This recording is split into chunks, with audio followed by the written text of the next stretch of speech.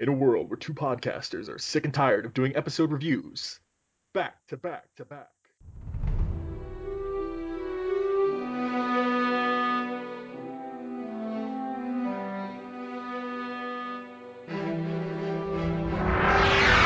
In brightest day, in blackest night, no evil shall escape my sight. Let those who worship evil's might beware my power, Green Lantern's light. Pretty cool, huh? Hi, everybody. I'm Chad Bokelman, And I'm Mark Marble. and this is the LanternCast. Episode 177, otherwise known as Mark and Chad Go to the Movies. In a world. In a world where two podcasters are sick and tired of doing episode reviews, back to back to back. And then after a little break, more back to back to back. Yeah, that's right. So here's the idea, guys. I know that you were a lot of you were kind of upset that we let the current issue reviews slide for a little while, and you know everything. But other than the first episode, Mark and I have basically been going what 5, 6 episodes. No, 6 episodes. Back to back to back to back to back. Wait, 7, right? Because we had, hold on, 170, 171. I No, think it's 6, isn't it? yeah. Because we had four episodes in which we did 3 issues each of the other titles. And then we had the Villains Month, and then we had Lights Out. So we had 170, 171, 172, 173, 174, 175, and then 176. Both So we yeah, had we've had what 6. six We've review had episodes. seven episodes, but one of them wasn't. The Yeah. first one we did wasn't Right. issue reviews. All right. So 6 review episodes back to back. Each episode had at least 4 issues. No, at least 3 issues covered in it. So we've done a lot of review episodes. I know we're not 100% caught up, but we're pretty well caught up, and I think we deserve a break. So the idea for this episode and the next episode, and I just kind of threw it out there, and Mark agreed, and he had an idea, was basically Mark picks a topic, we'll go with it, and then I'll pick a topic and we'll go with it. So this episode, it's Mark's idea, and Mark, why don't you tell him what your idea was here? Well, what my idea was, and for people who don't know, and hopefully you will know from now on, that I'm a big movie guy, really big movie guy. I'm really interested in movies and the whole shebang, from the writing to directing to release schedules, everything, marketing. I'm really into that sort of stuff. So my idea was, when we actually Chad and I threw out a few ideas of a movie related episode, but we finally decided upon that we were going to basically use this episode as our 2014 movie preview, not just summer movies, even though probably a lot of them will be in the first half of the year, but still, that we're going to basically go through and come up with a top 5 list of movies that both Chad and I are looking forward to. Each one of us will have our own list. We're going to mention some movies that we also have an interest in seeing, but not necessarily, but they didn't quite make the top 5. And then we're going to also mention some movies that, as we so eloquently, or as I eloquently like to refer to it as, the movies that we could give 3 pounds of monkey crap that are coming out in 2014 and may not even watch when they're on Netflix. So we will probably throw in a few of those, and as we enter our discussions, ironically enough, there'll be a few. I'm sure, by law of average, there'll be a few topics, few movies that will conflict in our list. So one we'll be looking forward to, and one won't. So, Yeah, and so this is go ahead. and I'm gonna throw a wrench in the whole works because I'm just gonna throw this out here now, like a total tangent.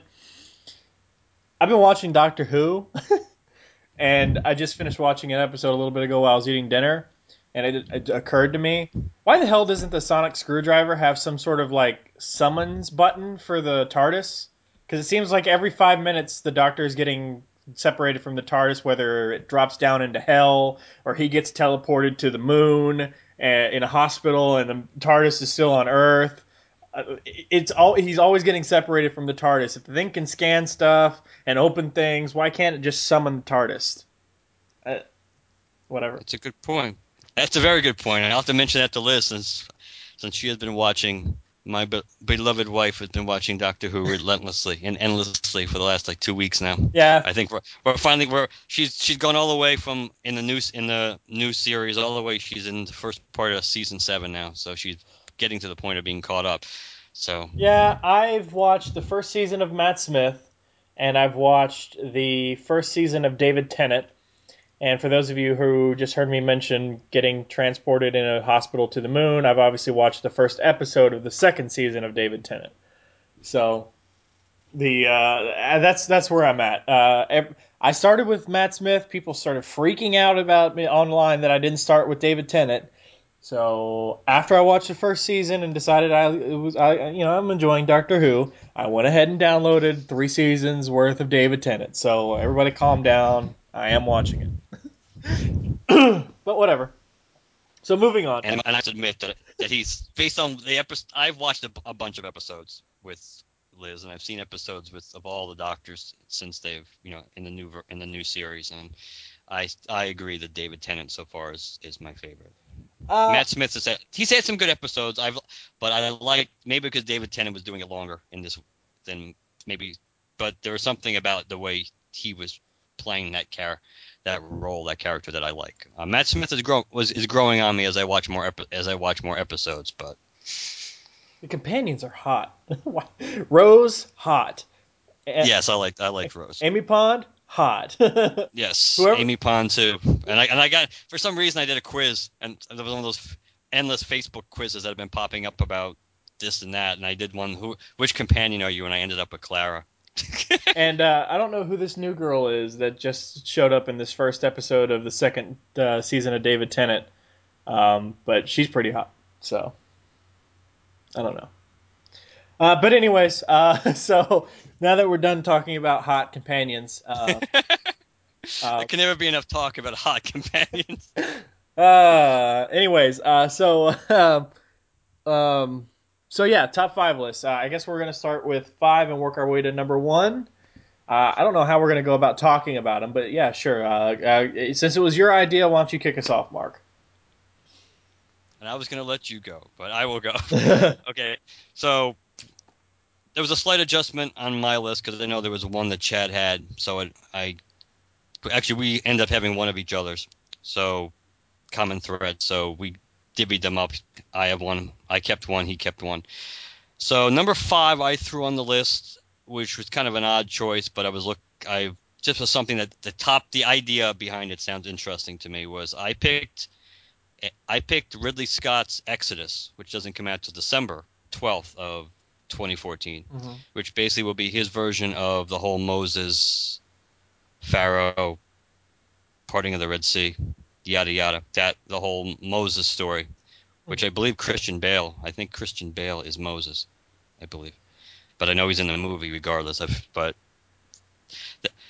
big year for biblical movies Yeah, too. So you've got Noah, you've got Exodus, and you've got Son of God. And one of the ones that's on my movies I'm interested in list, Left Behind, is getting. Now they made a Left Behind movie early 2000s, I think, something like that, like a low budget version of Left Behind. But I think this new Left Behind movie has like Nicolas Cage and some other people in it. So yeah, there's a lot of religious related movies coming out. and Exodus is timed well because you figure some of those any one of those movies would be good to release around Christmas time. So obviously Exodus is going to be the big one. Noah is also on my interested list because the trailers make it look really good. I mean, Yeah. it makes it look interesting the way they're taking. I'm not the way the approach that they're taking. I'm not sure, even though I like the look, I'm not sure how they really gonna explain Noah with the shaved head kind of look. But but I thought I think the trailer makes it look good, and that's an Aronofsky movie too, so that should be an interesting. The trailer for Noah. Yeah. Is there a trailer out yet for Exodus? No, I Okay. do not believe so. Well, I'm going to say it now before we get too far into these lists. I don't watch a lot of TV, and by that I mean as it airs on TV. Like what I do is, to keep up with my episodes and my TV shows, is I go and download it later on and catch up that way. So as far as live TV and everything goes, I don't watch really any live TV at all. So I don't see commercials, and therefore I don't see movie trailers. So if there are trailers out for some things, I don't know about it unless I actively go find them. So I might ask you a couple different times. Has there been a trailer out for that yet? That's why. And Noah also comes out relatively soon. Noah is a 328 release, Yeah. so there'll be more and more TV commercials for it. But I've seen the trailer in the movies several times recently, so it. But Exodus, I've the Ten Commandments when I was growing up, when they used to play that all the time on ABC around Easter time. My grandmother used to watch that movie all the time, and I always liked that movie with Charlton Heston and Yul Brynner. So I always have very fond memories of that movie, let alone the story, because it's a pretty cool story to begin with. So I'm looking forward to. I think Ridley Scott's version should be interesting, and Christian Bale's pretty good in anything. So Yeah. Yeah, that would be cool. What was it? It's Ten Commandments, and there was another one, and I'm gonna kick myself in the freaking head for not knowing the name of this off the top of my head. It's the one with the old movie with the chariots in it. The Ben-Hur. Yes, Ten Commandments and Ben Hur and like those movies. Yeah, those are popular among some of the older folks in my family for sure. Yeah, But those were like the days of the epics, the Cecil B. DeMille epics and things like that. So those were, and the special effects, even considering at that time, were pretty impressive, even for Ten Commandments. But yeah, it was a. So I'm definitely interested in that. It was tough. I almost threw The Hobbit in as number five, only because now that I was never gung ho to see either one of the first two, but now that we're getting to the end, I'm kind of I am interested in seeing the third one, but that didn't quite make the list either. yeah. So that The Exodus, Noah, maybe Son of God if I see stuff more about it, but that one seems more like a kind of like an indie kind of release, right, like it's being funded by maybe a certain denomination of a church or something like that. Which isn't to say it's bad. It's just that both Exodus and Noah, and it looks like Left Behind, are all almost, if not completely, then definitely, partly Hollywood big budget movies. And you know, I was raised Christian. I still consider myself to some extent a Christian, so I do have an interest in seeing all of that. Plus, even if you're not, it looks like, parting of the Red Sea or giant flood or the plagues that on Egypt or whatever. All of that's crazy, awesome special effects. So you got to. sure. The visualization of all those things, especially in modern cinema, should be pretty impressive. And I thought as soon as you said it that Left Behind sounded familiar. Then I kind of remember that that's the Kirk Cameron stuff, right? Those are the Yeah, movies Kirk. he did. Yeah, Right. Yeah, Kirk Cameron was in those a long time ago. Left Behind was a series of books, I think like 12 novels about, um, oh, what was it? I think it's Baptist, Evangelical Baptist. That might be, I could be wrong there. Basically, their interpretation of what the rapture would be like, people getting taken up into heaven, what happens to people, the quote unquote non believers who are left behind, all that, which is where the whole thing gets its name.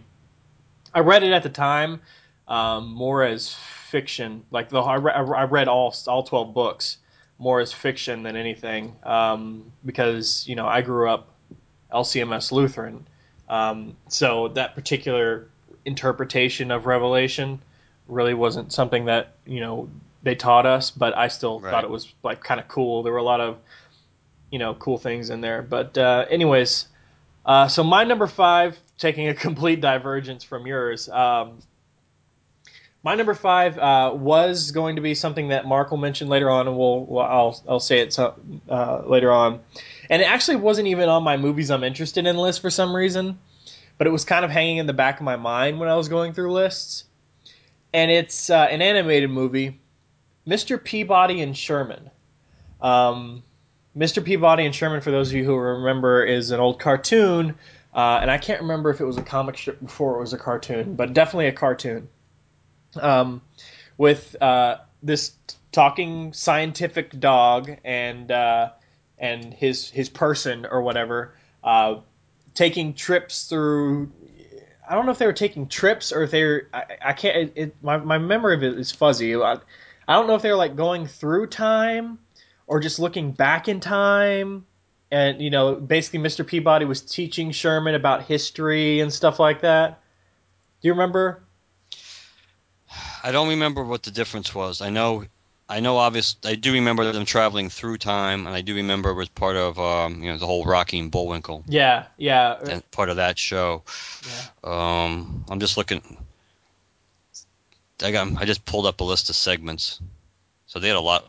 It looks like they were mostly traveling, and they must have just been traveling back in time yeah, because they were all dealing with historical figures and historical events. So yeah, that must have been the gist of the whole thing. Hey, Napoleon was episode one, yeah. segment one. Um, there was a lot of historical learning type. It kind of, I don't know why, but it kind of reminded me of Schoolhouse Rock in some ways.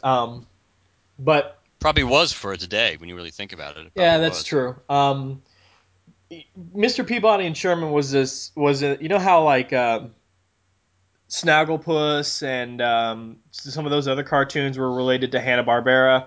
Well, you had Rocky and Bullwinkle, and they had their own kind of universe of characters. Who was the Mountie guy?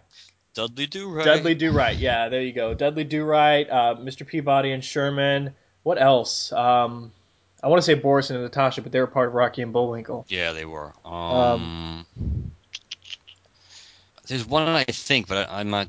Let me see if I can. Rocky. Yeah, the one I definitely remember Dudley Do Right because I yeah. actually, when I was a kid, I actually had Dudley Do Right sheets, ironically, bed sheets. Yeah, but Mr. Peabody and Sherman were part of that universe of characters. Um, and it looks like it's in the like 3D animated style, like like the Pixar type of stuff. But I don't think it's made by Pixar. Um, I know that is it. It's got to be IDW. It's not Boom. I think IDW is putting out some Mr. Peabody and Sherman comics right now that are. I don't know if they're tie-ins to the movie, but they're kind of to get the name out there and get people geared up for the movie type of thing. So yeah, definitely. I'm definitely looking forward to it. It's kind of like on the back burner.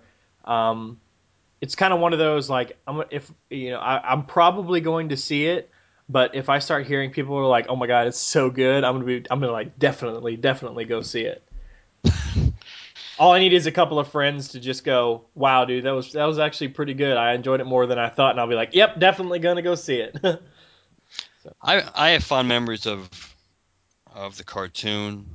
And I always liked the Rocky and Bullwinkle show. I always liked, and I did, Natasha and Boris and Dudley Do Right. They actually had fractured fairy tales too. yeah, that's right. I remember that. That was another major component of that. Tennessee Tuxedo. I remember him. Yeah, the penguin. Yep, Yep. yep, yep. That was the one I couldn't. It was on the tip of my tongue. I couldn't. Um. The only the only thing you worry about, I mean, as far as from a box office point of view, is how popular that remains and how fresh in people's minds that you know it's not the most well known probably of the 50s and 60s animated stuff. So True. that's so True. that's about the only thing you would from a marketing and from a studio point of view, you wonder if that's gonna. But they are releasing it probably at a good time of year because that comes out relatively early, I believe, Yeah, I don't. this I year. I don't think it matters though because the kids are just going to see the trailer on TV and they're going to see another CGI animated movie. All it has to do is get their attention. They don't necessarily have to know it's adapted off an older TV show. That's true too. Whereas like the Rocky and Bullwinkle movie kind of threw it in your face when you were watching it, like they came out of the TV type of a thing, came out of their old episodes. That's true. Yeah. That was a weird movie too. Yeah, so it Yeah, was it was kind of like half Space Jam, half something else. Yeah, that's definitely the best way to put it. All right, so your number four. My number four, and four and five were hard to get because there were a bunch of things. That's my disclaimer. I put Hercules. I put The Rock's Hercules, not to be confused with The Legend of Hercules, which just came out not that long ago, which I did see, even though I had no desire to see, but I lost the vote, and other people wanted to see it. And it wasn't bad, to be fair. It was better than I thought it would be. But I am looking. I like almost everything The Rock is in. I know he from a physical point of view, he really worked his ass off in that movie for the prep for that movie. And it's going to be an interesting take because as opposed to the Legend of Hercules, which is kind of like how Hercules became Hercules to begin with, how he discovered who he was and started down the road to being, being the legendary character. This movie, it's Brett Ratner, I believe. I think this is Ratner's movie. That this version of Hercules is more like kind of like a weary, older Hercules who kind of maybe lost his way, at least from a I think from a moral, either a moral center point of view or just a what he's supposed to do with his life point of view. So he's already kind of gone through all his classic adventures, and now it's kind of like him coming back to find himself in a way. So plus plus the pictures and everything you've seen from the sets and everything. It's another one visually that movie should be really really impressive, and I'm sure The Rock will pull it off. Again, it's a movie you wonder about the the must see factor, the you want to see factor. That's why I was that's why I was when I first thought about this list, I didn't think that would be on my list. But then again, I started looking at some of the other things, and it was like it probably deserves it. I'm interested in it. He's very popular right now, So I think I'm curious about it, and I think that's why I put it. That's probably first and foremost why I put it on my list. Besides the fact that I like The Rock. Yeah, I saw Hercules listed down. I've got The Legend of Hercules listed down as some movies I'm interested in. The only reason I put The Legend of Hercules over Hercules, well, it's for two reasons. Even though The Rock is a good actor and can be put in good roles, it's almost like I don't know. He's still got this negative stigma with me attached to him that I'm not 100% sold on everything he does. So it was kind of a deterrent there. But also, every list I saw of the movies coming out in 2014, Hercules or The Legend of Hercules, The Legend of Hercules is always on, for the most part, on the list on the various lists I saw online, is on the most anticipated of 2014 list, whereas Hercules is just kind of there and not on any anticipated list. So I figured Mm, that I, on a lot of sites I went to today at work. So really? yeah.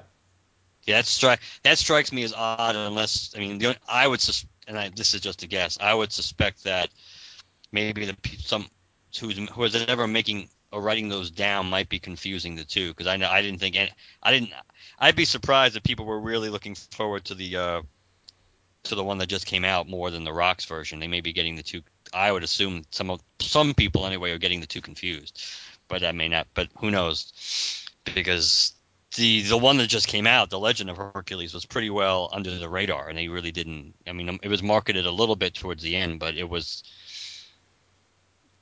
I mean, it was so that would surprise me if people knew there were two movies coming out and they made the conscious decision that yeah we want to see The Legend but we don't want to see the one with the Rock. I mean it's possible, but that surprises me if they were that they were completely informed and they made that Yeah. choice. But Well, I mean, it really does. I've always, I'll probably see both.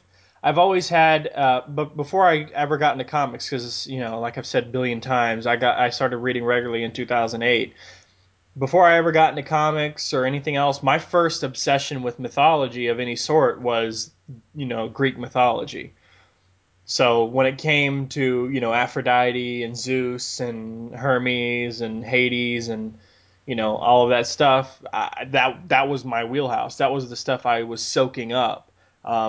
So there's still a special love for that pantheon.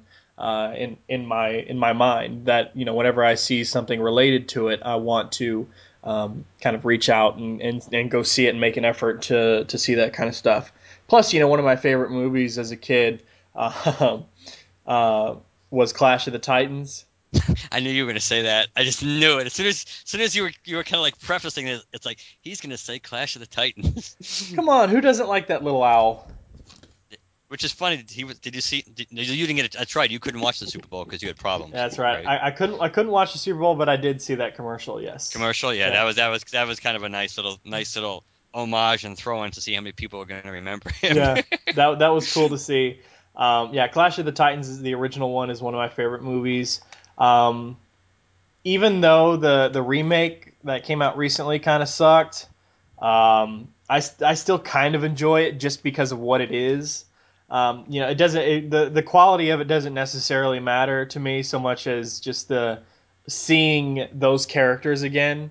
So it was it's kind of like the Green Lantern movie, right? The Green Lantern movie, let's be honest, it sucked. But there's still a part of you that loves that movie just because you get to see live action Green Lantern. You know what I mean? No, I understand where you're going with it. The, the, Yes. the same the same is true with me and the Clash of the Titans remake. And I didn't get a chance to see the follow up to that, the sequel. What was that called? Oh God. War of the Wrath, Titan. Wrath, Wrath of the Titans. Yeah, there Right. you go. Wrath of the Titans. I didn't get a chance to see that, but I want to still, no matter how bad it sucked. Um, yeah, the Clash of the Titans remake is like that for me. It's like it makes the movie may suck horribly. Doesn't matter. I get to see those characters again, and I get to see. It doesn't matter what. I get to see him go release the Kraken, and you're like, it doesn't matter how shitty the movie is, as long as they get that particular moment right. Someone in the audience is gonna go, "Fuck yes!" someone's gonna rip that audio off the DVD, enhance it, and make it their text tone. Whenever they get a text, they get release the Kraken. They That's just awesome. stand up. Zeus! So it's whatever. Um, but yeah, I definitely am looking forward to seeing it one, if not both of those Hercules movies. Um, Now, it's been a long time since I've read any Greek mythology, but this might. So correct me if I'm wrong, and maybe maybe you don't. I'll just go ahead and mention this now. One of the other movies I'm interested in, Pompeii. Have Yes. you seen the trailer for Pompeii? Yes, I have. Um, a giant explosion of a volcano. It takes place in olden times. I don't know if that's necessarily connected to Greek mythology, but it seems right around the same time period. So by extension, I'm kind of interested in it. Plus, it's got the guy who plays Jon Snow on Game of Thrones. And I like that actor, so I'm definitely checking that out. Anyways, I don't know. The trailer, it doesn't make it look like the best movie ever. I can see a lot of people who would see the trailer and go, maybe, but it's nothing special. But yeah, I don't know, something about it kind of seemed like something I would want to watch. No, I think that's another one that that's another one that looks interesting. But again, you're correct. I don't know if by the trailer alone it's going to pack a lot of people in. Even though I guess they're trying to go for maybe the whole disaster movie. Yeah, The whole disaster movie theme as opposed to let's watch a Roman town get covered in lava. yeah, Spoiler alert. yeah. So yeah, but no, I like Kit Harington too. So I find it interesting that there's a lot of stuff, whether it's TV or movies. You see him and Rob Stark there Yeah. in a lot of things lately. So they certainly are taking their Game of Thrones fame and running with it. Um, Speaking of Hercules, isn't now I know that Schwarzenegger's thinking about doing another Conan movie. Wasn't he also thinking about doing another Hercules?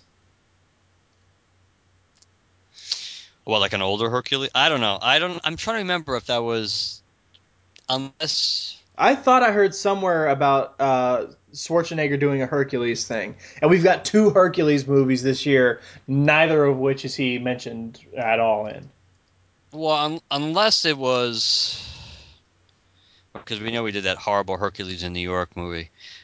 Um, the only thing I could think of would be maybe before the Rock's movie was kind of like finalized. Maybe he kind of there was talk, at Okay. least among hit because since the obviously Dwayne Johnson's movie, he's not playing that older. They're not that old of a version of Hercules, but maybe that was the idea. But it probably would be a harder sell with Arnold since Hercules in New York is kind of Yeah, that's considered true. one of the worst movies of all time.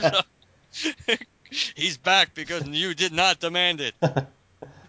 Hey, you over there, I'm Hercules. All right.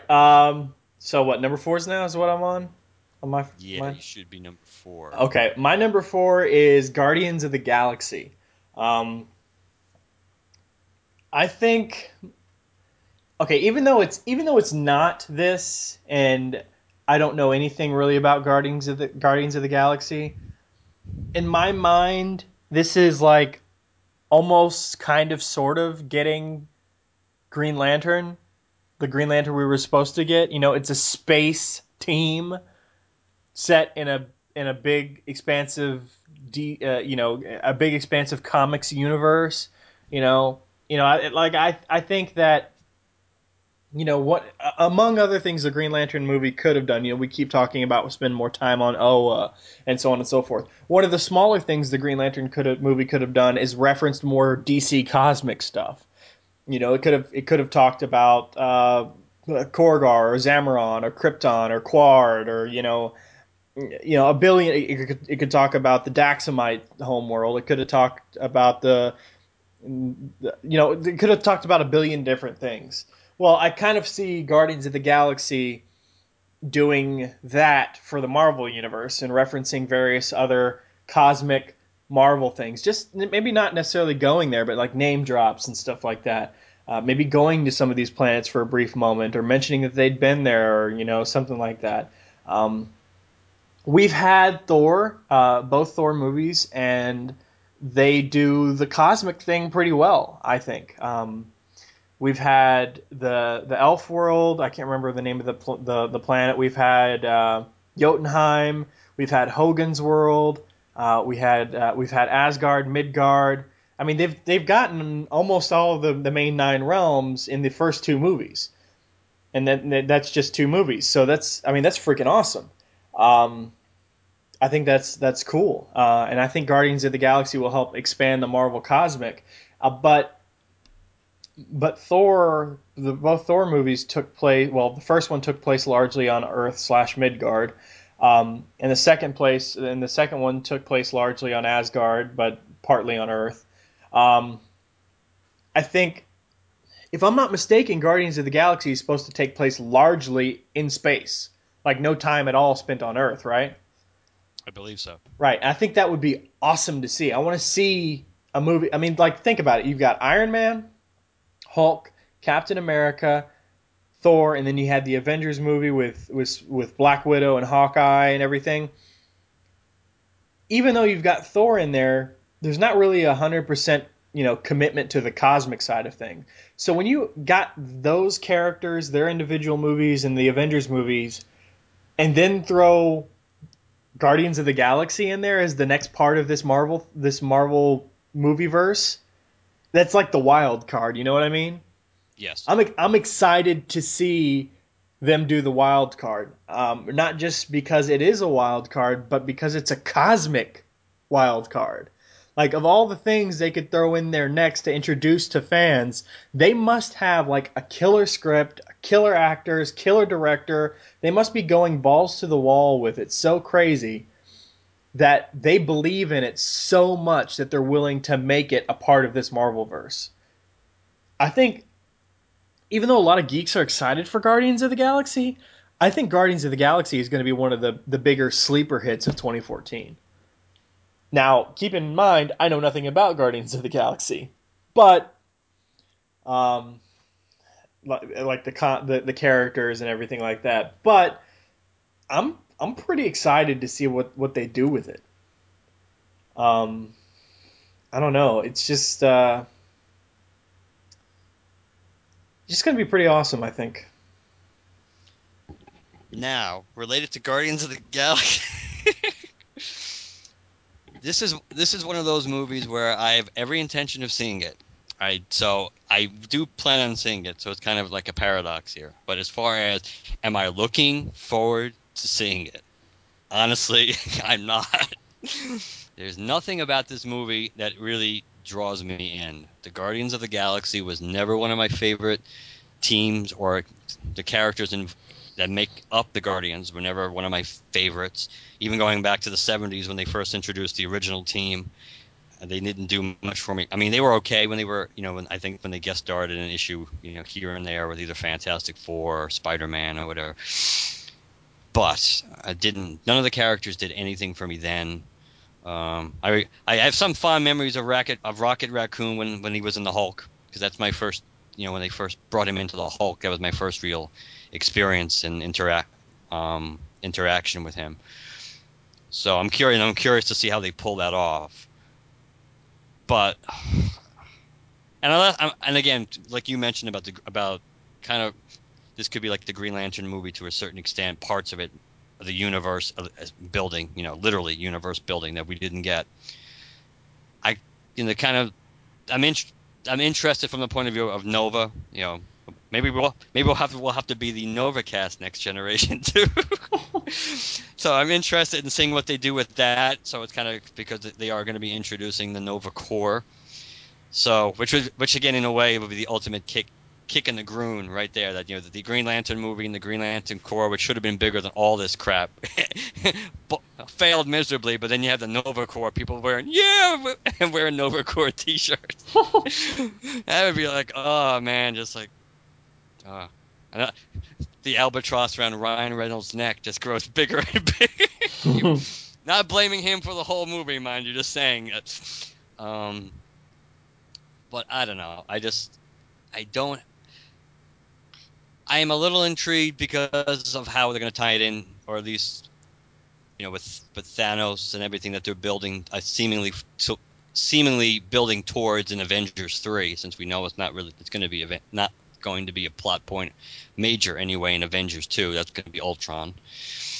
So I'm curious to see, how they build it on the cosmic level, and yet have some ties to what's going on in the rest of the Marvel universe, but not much, at least not now. But the cast doesn't impress me that much. I mean, I like Zoe Saldana, but the cast. It's more to me. It's more like a curiosity. It's like I'm kind of curious what they're going to do with it, but based on the sliding scale of do I want to be? Do I really feel like I need to be there, like on an opening night or the midnight, or if they do a marathon of, even though the Guardians of the Galaxy they probably wouldn't because they had nothing to tie it into. But assuming there was a marathon of something that they could tie it into, what I want is it important to go see it on opening night? I don't think so. To me, I mean, it's just I give them credit.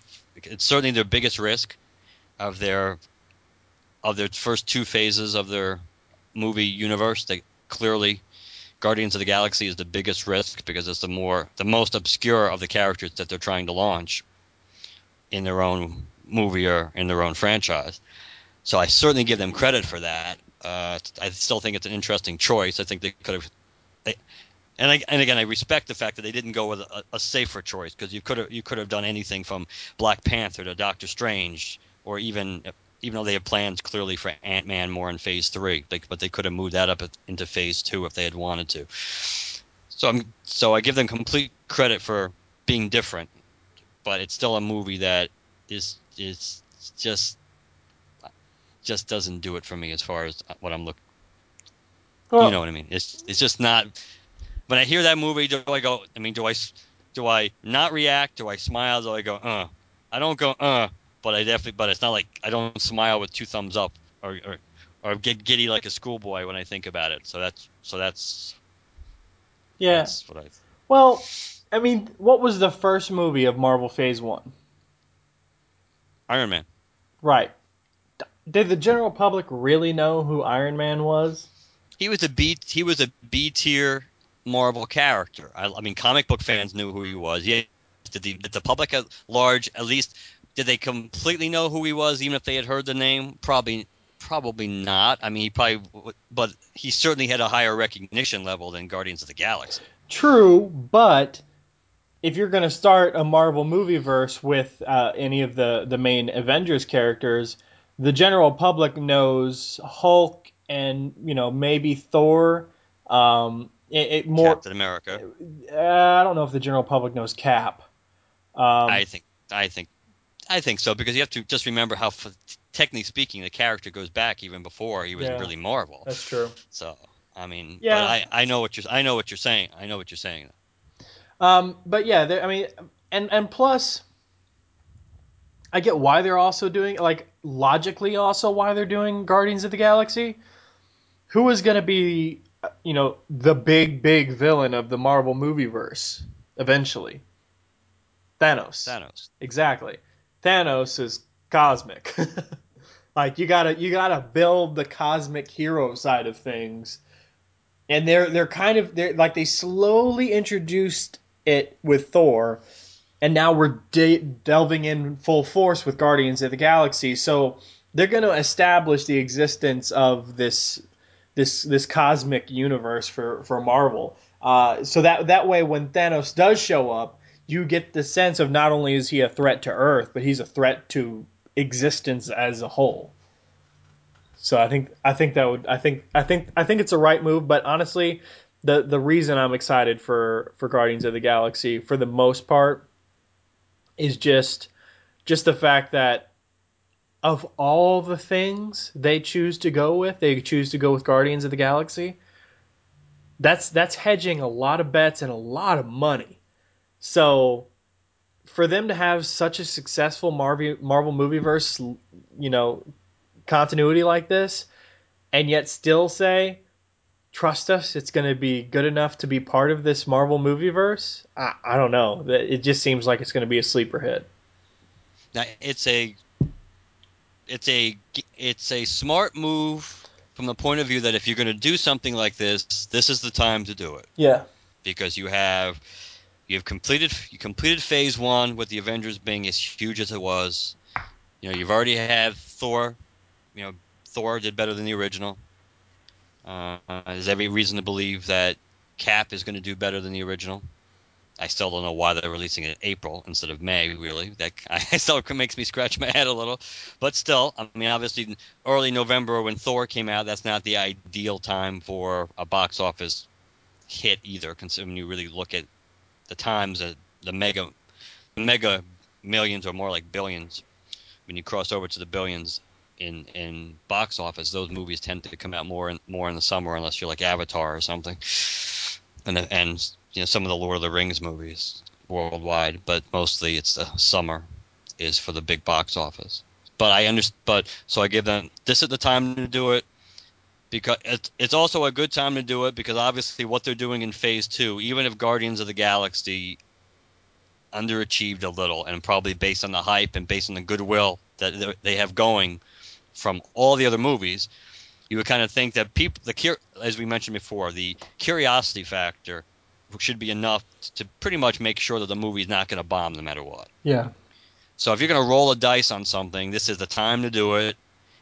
It, as you mentioned, based on establishing the background on Thanos and or the bigger Marvel universe as a whole beyond what's going on Earth to kind of like put that sandbox out there so people know what the you know who the chess pieces are and everything else. That's important, and this is a good outlet to do it in. And you know, if for some reason the movie were to underachieve, it does not necessarily damage them in the big picture because we know certainly when it comes to the end of Phase Two, I mean, people are gonna go see the Avengers too, regardless of anything that happens in Guardians of the Galaxy. That's true. And considering that how well that movie did, how popular that movie was, Thor, Dark World was very popular. Assuming Cap is has this, people react the same way to the second one. That the Avengers too is going to be so big that realistically speaking, Guardians of the Galaxy probably isn't going to have any real impact one way, no matter what would happen for the Avengers. Yes, it could hurt them down the road, but there's no necessary guarantee that they're going to do a sequel to Guardians of the Galaxy anyway. Have them stand alone again. I mean, maybe, but Yeah. so I mean, I'm curious. I am curious about it, but like I said, based on my first reaction, is like it's not something that I it's not a more. It's the first Marvel property or Marvel movie that I'm not, gung ho, super gung ho to see. And maybe, but that's again, if I read more of Guardians of the Galaxy, maybe it would do more for me, and I'd have more of a re different kind of visceral reaction to the property when they announced that movie too. So I gotcha. All right, so number threes. number threes. All right, so my number three is Dawn of the Planet of the Apes, which comes out on 7/11. I really, really, really enjoyed Rise of the Planet of the Apes. It certainly far exceeded my expectations, even though the trailers looked good. Though, of course, the trailers, as trailers often are, the first trailer maybe was a little misleading by making it sound like, or making it appear that, Caesar was this malcontent, just evil ape, which clearly he wasn't. And based on the history in the original Planet of the Apes movies, anybody named Caesar, you would assume would not be that kind of character. I really enjoyed Rise of the Planet of the Apes. I thought, for once again, kind of going back and tinkering with coming up with basically another alternate timeline version of how the apes took over. Because again, just looking at years and everything, it can't match what happened in the Charlton Heston movie. Though they are certainly trying to at least establish some of the same basic chain of events. I think in the original timeline, not the timeline that got altered clearly for Planet of the Apes fans, they would know that when in the third movie when Escape from the Planet of the Apes, when Cornelius and Zira come back and their baby grows up to be the original Caesar that we know, that changes the entire timeline because originally it was supposed to be hundreds of years from the time apes became servants to slaves to rebelled, and obviously everything happened in a much shorter time frame because there was already an intelligent ape on Earth to organize the resistance in that movie. So I'm curious to see in Dawn of the Planet of the Apes where they're going to go with it. Clearly, the basic premise has been there. Yes, there was already been a trailer for this, a teaser trailer, which doesn't really show much, which is kind of cool, which is what a teaser trailer really should be doing. It's not giving away too much of the plot, but just letting you know that it's coming. And because I knew about the trailer and I kind of saw it online, but Liz didn't know about the trailer, and she liked the first movie. She was reluctant to go see it at first because it looked, sad, which it kind of was. But she really enjoyed it, so she was really excited when she saw the second trailer, the teaser trailer, I mean, for the second movie. Even though there's not much that really happens in it, you kind of see Gary Oldman, who is one of the survivors from the plague, that the virus that started killing off people at the end of the first movie. And you see Caesar and his army of apes, which is ever growing, and there seems to be some effort to there certainly is a conflict between the apes and the people, and there's some hints that they're trying to come to a middle ground, but there's certainly a struggle going on for who's going to achieve dominance or remain dominant, and kind of based on the whole premise of the series, you kind of know where it's going to go. But I'm hoping that it's going to follow in the footsteps of the first movie, which paid I think paid a great deal of respect to the original Planet of the Apes series, the premise of the Planet of the Apes series, and the first one succeeded in the way it was supposed to. If you were rooting for Caesar and the apes by the end of the movie, then that movie did its job because that was the move that was the story it was trying to tell. So like I said, I grew up with the original movies. I still remember when I was a little kid, my father taking me to see they had a Go Ape marathon when they played all five of the original movies back to back.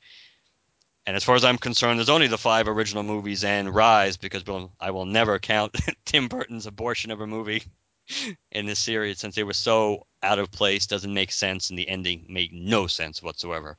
Having a twist ending is great if it makes sense. The original one was the original Planet of the Apes and that Statue of Liberty ending was perfect because it made sense really in the context of what was going on. It made sense. The ending of the Tim Burton remake made very little sense. So I'm looking to that. So number three, and this is the first one that, as you can tell, that I'm really passionate about of the top five on my list. Because Rise of the Planet of the Apes is a movie I love, but it has that sadness factor which makes it difficult to sit and watch a lot of times. Kind of like, even though you love it, there's the sad parts are so they bother you enough where it's kind of hard to sit and watch the movie from beginning to end all the time. I have that feeling with Babe, and sometimes with Lilo and Stitch, though I've kind of outgrown that now. But that movie used to make me cry all the time for like the first 4 or 5 times that I saw it. But at least, I've overcome that with Lilo and Stitch. But with Rise of the Planet of the Apes, it's the sad parts still make me want to not watch that, even though I love the movie and recommend people seeing it because it has that kind of reaction and makes you feel, and that's important. And now we'll stop rambling and let Chad talk. um, I wanted to see Rise of the Planet of the Apes, but somehow I've just not got around to it. Um, and to be perfectly honest, I know I've seen the first Planet of the Apes movie because I like old movies. Um, but I, for the life of me, can't remember the details of that movie. But I know I've seen it. So I think I might watch the first one or two movies of the original Planet of the Apes series. See if it rekindles an interest. I'm definitely gonna watch Rise of the Planet of the Apes because that's the one I did have an interest in seeing. But Planet of the Apes stuff has never really been on my radar, so there's not a whole lot. There's not a whole lot I can say about it. I know my dad likes it, but he likes all that stuff. So as far as him having like a special passion for it, I don't think he does. But he does like those movies that came out, and that he saw as a 20 something or whatever it may be. Um, he does enjoy that stuff, but the stuff I remember watching with my dad is more specific stuff, and we'll get to that later when we get to my number one. Um, but yeah, I do want to see Rise of the Planet of the Apes. I've heard lots of good things about it. The trailer before the movie actually even came out really interested me. I wanted to see it anyways, so I'm gonna get around to it at some point. I just haven't seen it yet. And one of the interesting things about the original Planet of the Apes series, and certainly I would 1, 3, and 4 are the best, no matter which kind of order you put them in. The second one is kind of relevant because it gets you in a way, it obviously, literally and figuratively gets you from point A to point B from 1 to 3, since is a whole time travel thing. It's all kind of time travel, really, when you think. But the point is, you almost have to see 2 just so 3 makes a little bit of sense. Yeah. But I would definitely recommend it. I think it's worth seeing. It's worth seeing the whole series. It's something that's worth watching. Um, and the thing that's interesting, as I started to say, was that in a way, kind of like it's kind of like Terminator from a timeline point of view. That every time that the timeline keeps getting screwed up and changed by different events, but the major events end up happening. They just happen in different ways and at different times. You know, in the first movie, when John Connor sends Kyle Reese back, and then Kyle Reese somehow ends up being his father. But yet, when you really think about it, in order for the loop to begin the first time, there had to be a John Connors whose father wasn't Kyle Reese. Because how could you send somebody back into the past if you don't exist to send them back? It's just one of those things. It's time travel. There's paradoxes all over the Yeah. place. And it's the same thing with when you watch Planet of the Apes, you'll see, at least as far as the history that they relate to, not just Charlton Heston, but later on when they back to present day Earth, which is in the 70s, that their history of how the apes came to power becomes completely different than how we see the apes come to power in episodes or in movies 4 and 5. That it's a whole different thing. That the timeline gets changed because of the time travel. The events, basically, the major events still happen, but how and when varies. So I in a way, kind of Terminator, because of from that point of view, that there's always a different timeline and time frame, but the major events, the major conflict keeps happening. So I would definitely recommend you watching those movies. And the first one is a classic with the whole Rod Serling ending, and they were very clever, especially even though one of the things in the box set they have a really good documentary hosted by Roddy McDowell regarding the Planet of the Apes series, and the they kept wanting to make more of the movies, but of course, the budgets kept being rolled back. So when you look at how they kind of dealt with that from a storytelling point of view, especially in number three, which was a whole. You go for the first two movies, basically where the apes are the bad guys and the humans are the good guys, to completely turning the whole dynamic around from definitely in movies 3 and 4, where the apes are the people, quote unquote, that you're rooting for, the characters that you're rooting for based on their circumstance, which is kind of it's a nice trick to pull off when you're basically having the audience root against their own species. Yeah. It's like, we suck, go get them. So, but I would, yeah, and we can talk about it after.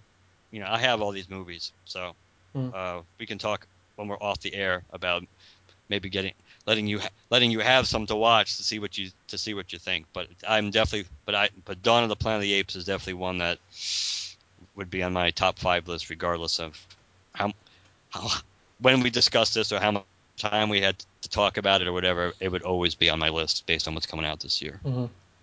My number three is something that was on Mark's list. What number was it on yours? Oh, I don't think I had numbered it yet. But I think it was number 3 on Okay. my list. I think Dawn might have been 4, and this movie was 3. Okay. My number three is Amazing Spider-Man 2. Um, for those of you who watched the Super Bowl, there was like a 4-minute freaking trailer for it. I hear. Is that right? There was a long trailer for it, yes. Okay. It was like a 4-minute trailer. I saw the trailer online. Uh, it looks epic. You got, it looks like Rhino, Hobgoblin, maybe? I Uh, think they're hinting it's supposed to be green. I think what we've seen so far hints that it's Green Goblin, but it's more like the Harry version, which yeah. is as we when we talk about when I get to talk about it, I'll mention Yeah. thoughts on that. But I think it's supposed, but it could be. It's kind of up in the air because you still don't know what the hell's going to happen with Norman in this by the third movies. I Right. think so. That's why. Um, I mean, it's cool. You don't know what's going to happen to Gwen. Um, it's kind of got a Spider-Man 2 kind of feel to it. The Sam Raimi Spider-Man 2, where Spidey's getting or Peter's getting a little full of himself in a way, and this whole thing kind of brings him back down. Um, there's still some humor in it. The special effects look awesome. In the trailer itself, and even before the 4-minute trailer, you saw the clips of, and they hinted at, Doc Ock's, arms and the Vulture's wings and that stuff. They've been talking for a long time. Apparently, the Amazing Spider-Man 3 is probably going to be a Sinister Six movie. Um, I mean, it just looks phenomenal. As a matter of fact, I am a huge Venom fan. I don't care what anybody says. Venom is the symbiote thing is cool to me. Venom is one of my top favorite Marvel characters. Period. Um, and Spider-Man 3 shit all over him, and I still cannot let that go. Like that portrayal of Venom. I mean, forget Spider-Man 3 as a whole. What they did to Venom in that movie, that alone pissed me off so much that I can't. I have Spider-Man 3 on my shelf, but when I go to maybe marathon a couple of movies, I will go watch the old Sam Raimi Spider-Man 1 and 2. I will put Spider-Man 3 in to hear the background of it. But there are certain scenes, man. Like I think even subconsciously, I just get up and I start cleaning so I don't have to see. You know, like I don't even want to watch it, kind of thing. But Though we know it wasn't Raimi's fault, really, yeah, not I know, I entirely. know, I know. But I think one of the reasons Spidey 3 sucks so hard was they tried to do too much, and I think Amazing Spider-Man 2 is in a way going to be a vindication kind of for Spider-Man 3 in the sense that the whole quote unquote you can't have too much. Like you can have three villains in one movie and it'll be awesome, type of thing. The whole, you can't do a superhero team up movie because certain characters won't get enough spotlight or it won't work right or whatever. And then Avengers came out and everybody was like, "Holy shit, you can do a superhero team up movie, awesome!" Well, I think Amazing Spider-Man 2 might be kind of like that, except for the villain side of things. You can't have a big villain team, or else something's gonna go wrong. Well, I think when Amazing Spider-Man 2 comes out, you're gonna be like, oh shit, they did it, awesome. So that when Spidey 3 comes out and it's probably a Sinister Six movie, you're gonna be like, holy crap, this is awesome, you know.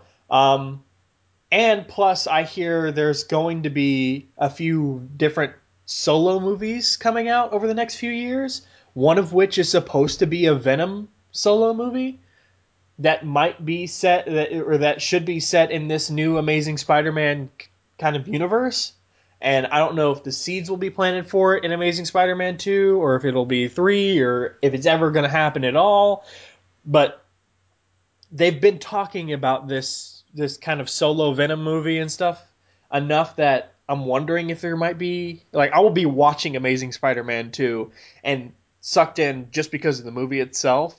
But in the back of my mind, there's going to be this one laser that's just pointed for anything Eddie Brock or symbiote related whatsoever. If I see ooze in a corner or something, I'm gonna be like, wait, what is that? Hold on, was that what I think it is? I'm gonna freak out. So I don't know. Amazing Spider-Man 2, it just looks fun.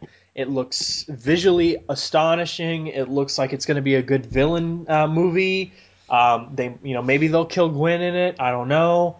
There's bits of humor in there with Aunt May, so I just think it looks cool. To this day, Amazing Spider-Man 1 is one of my favorite movies to watch on Blu-ray. Just not necessarily because it's an epic movie, but just because of the way it looks on Blu-ray is awesome.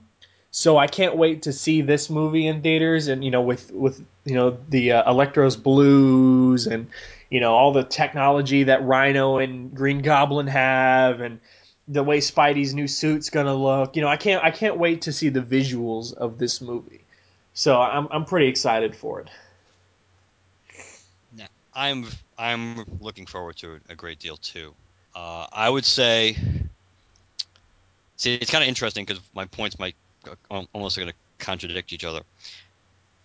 My only concern would be that they're trying to shoehorn too much in because we know, even though I don't think Rhino's supposed to be in it much, I kind of the impression that I got from what I've read and just seeing in the scenes that I know, because you saw some scenes with Giamatti before they kind of put the armor and stuff on him with CGI.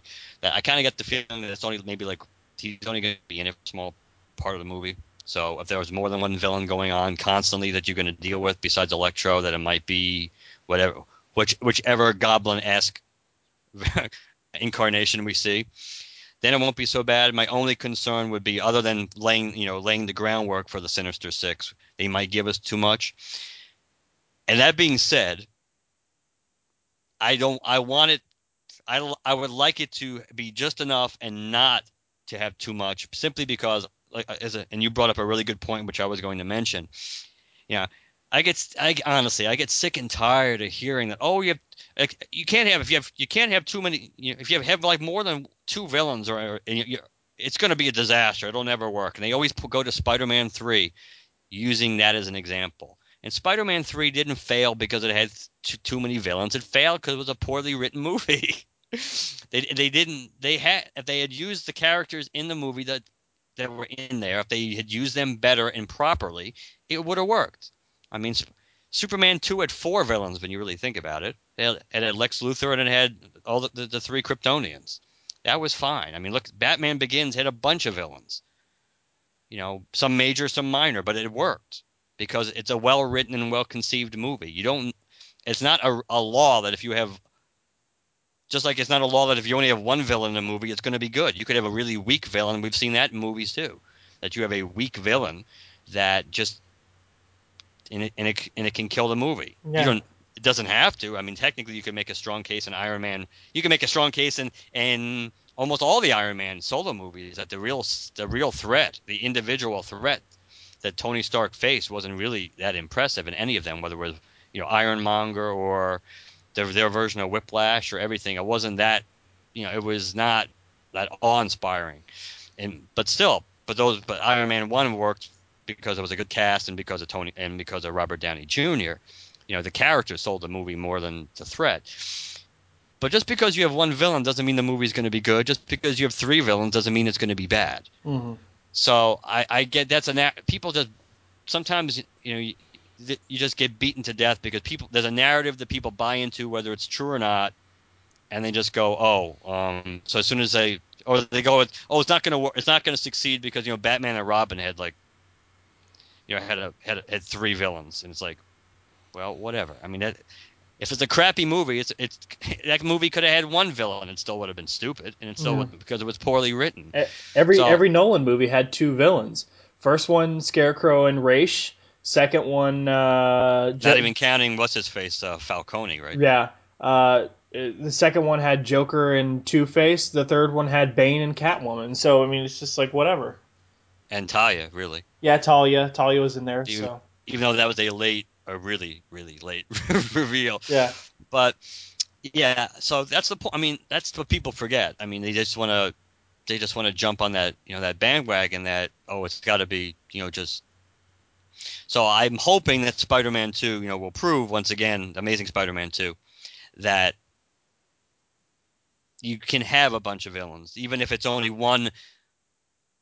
Let's not even qualify it. You can have one villain, or have more than one villain, and it'll work. And it's not too much. It's not too, it's not overkill. The other thing I like about Amazing Spider-Man 2 is, as you mentioned, that the way they're kind of shaping it up, that we're hoping it's going to be as good as Sam Raimi's Spider-Man 2. The interesting contrast is, of course, that in this movie we're getting Peter Parker who seems to enjoy being Spider-Man. It's a threat. He's got to deal with it, and growing threats. But this isn't a Peter Parker. Oh God, I want to give this up, or I'm having doubts about, so his powers wonking out. This is not the all too typical in a second movie of the hero, kind of the reluctant hero who wants to give up his powers, and something forces him to him or her to realize that, this is who I am and I can't do this. This seems to be a Peter Parker who enjoys being Spider-Man, who kind of is enjoying the benefits also of being Spider-Man, and the positives of being Spider-Man. So that's I think that's an interesting and a nice contrast with with the second Raimi movie. With Gwen, here's my take. They seem to be going out of their way to keep reiterating the fact that they're trying to be as true to Gwen's story as was in the comic books. Well, if that's really the case, I still don't think she's dying in this movie. I know there are a lot of hints that maybe she will. There's some scenes of Peter Parker being upset, of her falling and him catching her, though she seems alive when he catches her. So that seems to be a red herring, I think. She's wearing the same kind of outfit that Gwen wore when she died. But if they're keeping it true, Norman Osborn has to be the one that kills her. Mhm.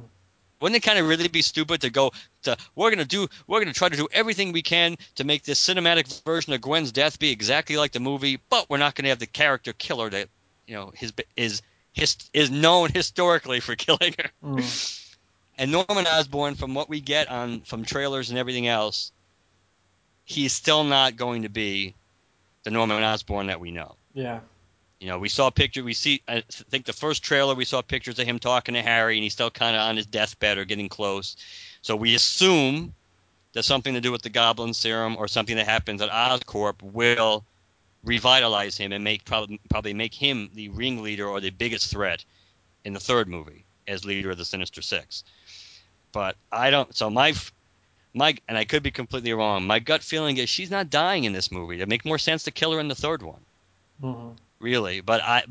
If they're trying to really stay true, unless that's just a complete red herring to throw us off the track.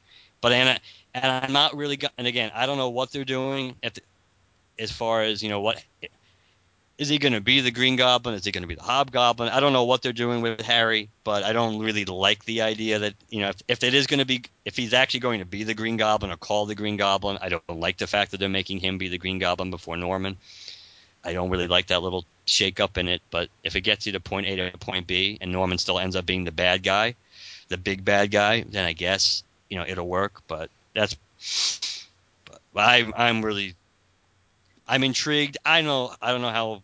I think Jamie Foxx looks good as Electro. I'm not sure if I don't know if that wouldn't be my ideal casting for Electro personally, but I'm glad they went with Electro. I think it's cool that in the first two movies that they went back to do classic Spider-Man villains, which of course is not a criticism of Raimi because Raimi did too, and Raimi really wanted to use the Vulture for the third one, but they just didn't want him to.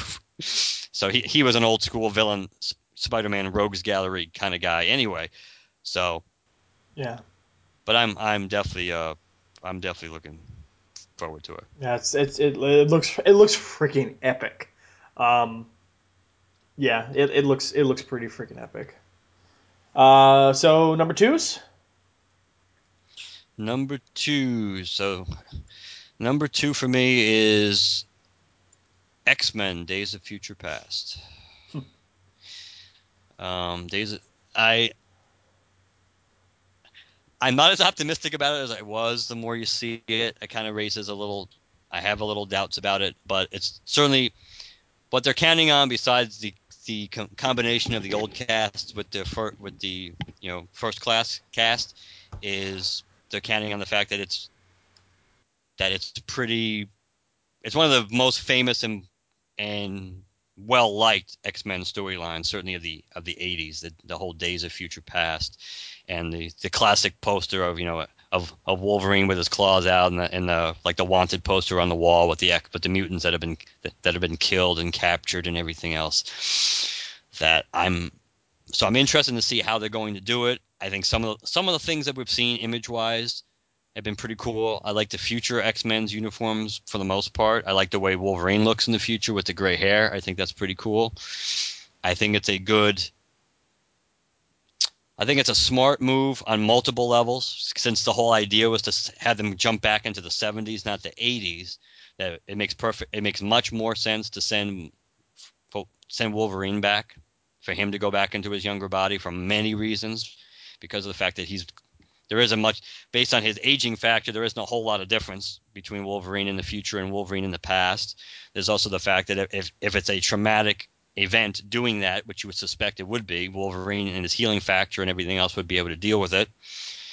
They couldn't really use Kitty like they did in the storyline because, of course, Kitty probably wouldn't have even been she would have been a twinkle in people's eye at best back in the 70s, let alone she wouldn't be alive. Certainly not. I guess in theory she could have been alive, possibly depending on their timeline, but very unlikely. So they kind of had to do that. They kind of had to make Wolverine, and plus what we know, Wolverine's the most popular character, and Hugh Jackman is the X-Men to a lot of people, so it would make sense they would make him the centerpiece. Going to be quite interesting to see how much action is balanced in the 70s versus the future, and how they pull that off. One of the best things in First Class, of course, was Fassbender as Magneto. That I thought he was really really good. I thought he was certainly much better as a young Magneto than than the contrast between older Xavier and younger Xavier. And I like, even though there's going to be a lot of more cameos than anything. A lot of the characters that they're saying, oh, he's going to be in this movie. They're going to be here. They're going to be there. We know a lot of these are going to be like kind of like momentary, just brief cameos or scenes in the future, and some of these mutants are probably going to die fighting the Sentinels, which is another plus that we finally get to see the Sentinels. So I know, and I hope that Singer is going to go back to the way to like he did when he did X-Men 2, to make this movie more like that certainly than either his Superman Returns or we know X-Men 3, though that had nothing to do with him. But I'm kind of hoping that this is. Plus, I liked where they're going. They've already hinted at where they're going with the third movie, with Apocalypse. So I think that's kind of intriguing too. So for those reasons, I still have a high amount of hopes for Days of Futures Past. Yeah, so we Mark mentioned earlier that we had a I don't give 3 pounds of monkey crap about these movies kind of list. I have 3 movies on that list. However, when I called it my not looking forward to list. Now, if it were movies I don't give two shits about and I'm not gonna go see at all, that would be basically every movie that I'm not interested in at all. So my not looking forward to list is basically stuff I'm going to see just anyways in some way, shape, or form, whether it be on video or downloading it off of something or seeing it in the theaters. But it's not necessarily something that I am avidly looking forward to. I'm not going to go see it opening day or opening week or anything like that. If I see it in the theater, it'll be like I'll see it when I see it, and if somebody else wants to go see it with me, kind of a thing. X-Men Days of Future Past is on that list. I think it can be a good movie. I think it's got potential. I enjoyed First Class enough. I enjoyed the original X-Men movies enough. I'm excited to see the two worlds come together. Yes, but okay, a trailer is supposed to be like it's supposed to get you excited for the movie. I won't say it's supposed to take the best elements of the movie and encapsulate them, or anything like that, because that might give away too much of the movie. But we're getting pretty close to Days of Future Past. I mean, not super close, but fairly close. And this trailer really doesn't make me go, holy shit, this is going to be a cool movie. You know what I mean? It just seems kind of like flashes of characters. Like, oh, Mystique's in it. Oh, Bishop's in it. Oh, Quicksilver's in it. Oh, Toad's in it. You know what I mean? And not so much the movie itself. You know what I mean? Yes. I haven't seen enough of the movie and the plot to really make me go, "Oh shit, that looks cool." Like I want to see how they do that. It's really more of just check it out. Young Xavier, young Magneto, old Xavier, Wolverine. Look, Bishop. Hey, Kitty. Hey, Iceman. You know what I mean? It's there's nothing really story wise in there that makes me go, hmm, I'm gonna definitely see it. When you just show me flashes of characters, it's kind of like another movie on my not looking forward to list, Transformers: Age of Extinction. It's kind of like a Transformers trailer. Hey, look, there's another Autobot. Hey, look, there's a Dinobot. Hey, look, there's Optimus. Hey, look, there's Bumblebee. You know what I mean? It's Yep. it's that's all it is to me right now. X-Men Days of Future Past. Am I gonna go see it? Of the 3 on my list that I'm not looking forward to and probably gonna go see anyways, I'm probably, if I had to choose, I'm probably more likely to see Days of Future Past than any of them. I'm more curious about it, but it's not anything that I'm gonna when I see, oh god, tomorrow's when that movie comes out. Oh, definitely got to see it this weekend. Not That's not going to cross my mind once, unless something like a new trailer or something comes out that's going to change. It just doesn't see it hasn't convinced me yet. That's all I'm saying. Well, that makes sense. Hopefully the second trailer, since we've only had one real trailer for it, because you were correct. They don't really tell you much other than the fact that we know that they're sending Wolverine back in time into his younger body to try to seemingly to convince Xavier to stop being, stop alienating himself and stop being depressed and removing himself from the role he should be playing, which is being a positive and optimistic influence on mutants and the world as a whole. So Yeah. obviously that probably the first. Obviously they're setting it up for that something happens. That something happens probably because of Xavier's removal, his disconnect. Mm-hmm. That without getting him reconnected, that's going to lead to the future that they're in, or some variation. Obviously, it looks like they're going to tie it into the assassination concept, which was obviously a big factor of the original storyline when Kitty was the protagonist too. So they don't give you a clear cut, what they're trying to accomplish, other than from a, a neutral observer point of view, other than we know they're sending Wolverine to go back into his old body, Mhm. and he's got to try to basically, interestingly enough, it's to try to lead and help Xavier the way Xavier helped him in X-Men 1, to try to lead him down the proper path. So that could be interesting, that aspect of it. But it's also, much like we talked about a few seconds ago with Spider-Man, with Amazing Spider-Man 2, this also movie has the great potential of being so overcrowded and so many characters being shoehorned in that it could just completely blow up in your face. Well, X Men is also another one of those franchises that's supposedly going to be doing spin off movies. I'm super excited at the potential for there being a Venom movie. There's also supposedly potential for there being some X Men solo character spin-off movies. One of the main talked about ones is a Gambit solo movie. Oh, that's Gambit is one of my top five. Like he's up there with Venom. Like it's Thor, Venom, Gambit, Captain Universe, and Firestar. Those are my top five Marvel characters, and they're constantly being switched around about which one is in what spot. So they're all just up there. And Gambit is awesome, but supposedly Channing Tatum's in the running to I play. was that's what I was gonna say. I was gonna say, you're talking about the Channing Tatum project. So Channing Tatum is Remy, I guess. Hope that's not true, and if it is true, he better be damn good for the role. But yeah, a Venom movie and a Gambit movie, like I don't know, it just looks so. Oh, I don't know. I just hope that Days of Future Past does well. Um, I'm not too familiar with the original storyline. I'm not too familiar with Apocalypse, what it's supposed to be leading to, but I know it's got a lot of X fans pretty excited. Um, and I'd like to see these movies do well, if only that they put enough money behind these properties that they go, yeah, actually, let's do a Gambit solo movie. If only as long as it makes enough money that it's the vehicle to get what I want. Yeah, unfortunately, Green Lantern didn't do that for us. Yeah, I know. All right, so So sad. my number two is a movie that's already out by the time you guys hear this.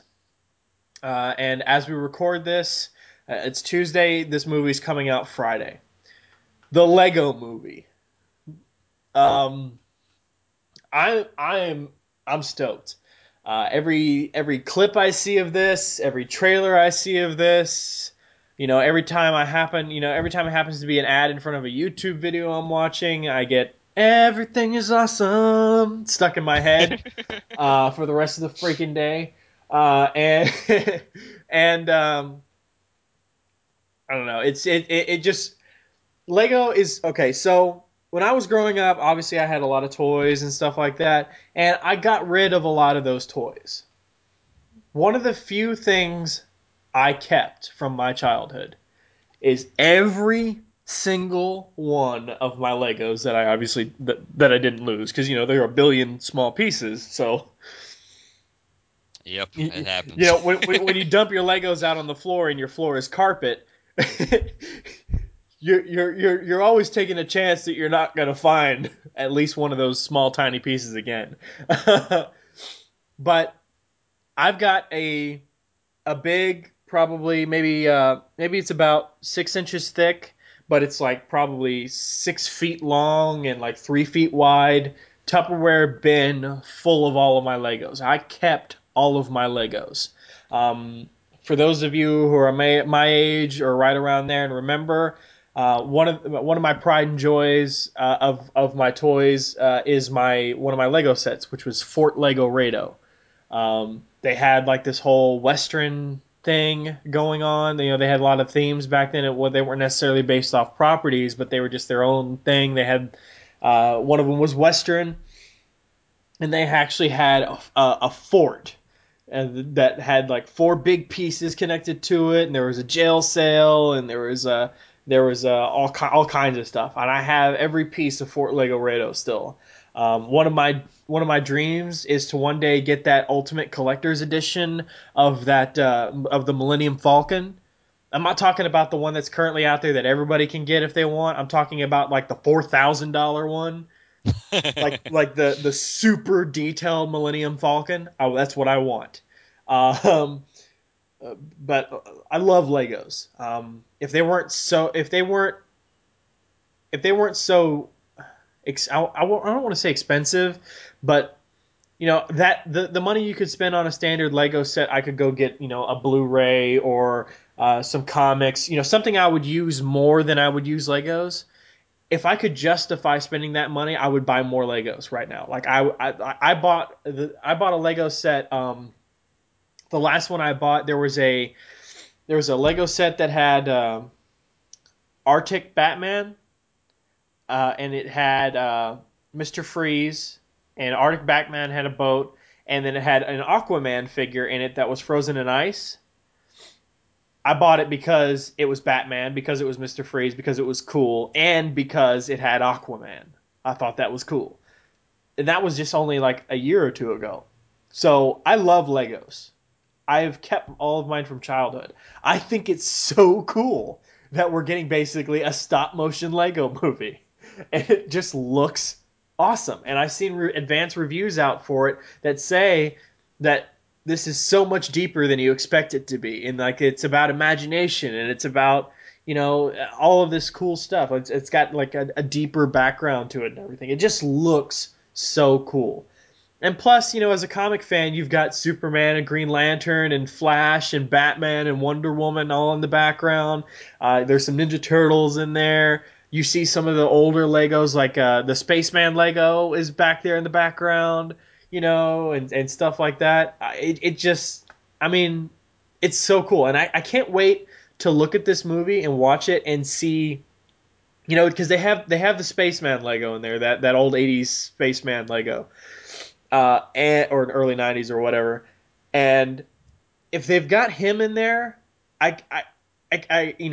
maybe it's a stretch, but I'm hoping to see some of the other old Legos that I had and stuff. Like maybe one of the old Western guys from Fort Lego Rado, or something like that. I just even if there are no callbacks to my childhood Legos, I don't care. It's a Lego movie. That's cool. It's just cool, and I don't know what else to say about it. It's just I'm super looking forward to it. I hope I get to see it on Saturday or Sunday or something like that, or sometime soon. I've been looking forward to it ever since it was announced. When they said Lego Movie, I was like, I don't care what it is, I'm in. I'm seeing it. I think it looks good. I might, if there's a chance, maybe, I'm assuming there'll be a showing on Thursday night. Maybe there's depending on the weather, of course, that maybe, maybe we'll go see it on Thursday night. It does look funny.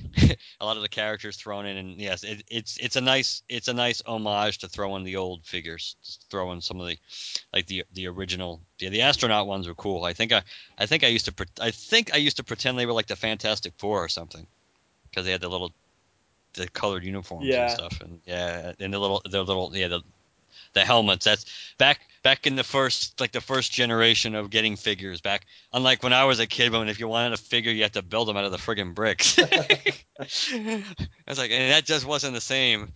They've come a long way. Now we're getting figures to everything, and some non-official Lego figures like our Green Lantern ones.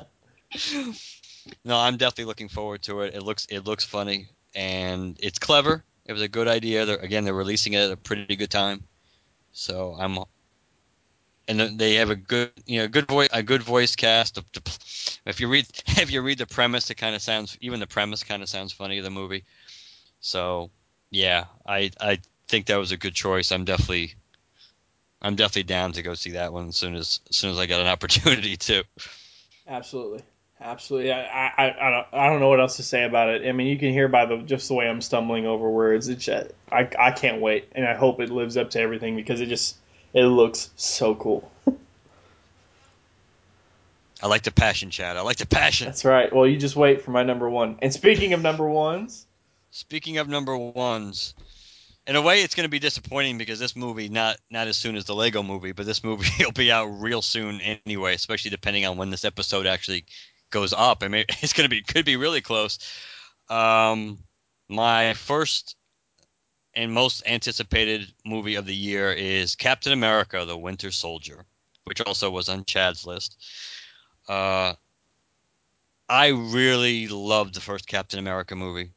It was one of my, if it's not my, probably other than certainly the Avengers, probably is my favorite Marvel Cinematic Universe movie at this point.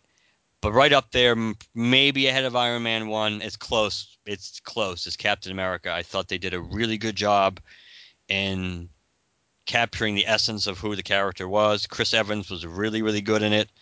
Chris Evans is actually really good in most things. We just for so long in so many movies, you just so used to him playing kind of like the Johnny Storm character, just and being cocky and funny, and because a lot of the comedies that he's in, he plays that aspect of his personality. But he's also been in serious roles. He's been good.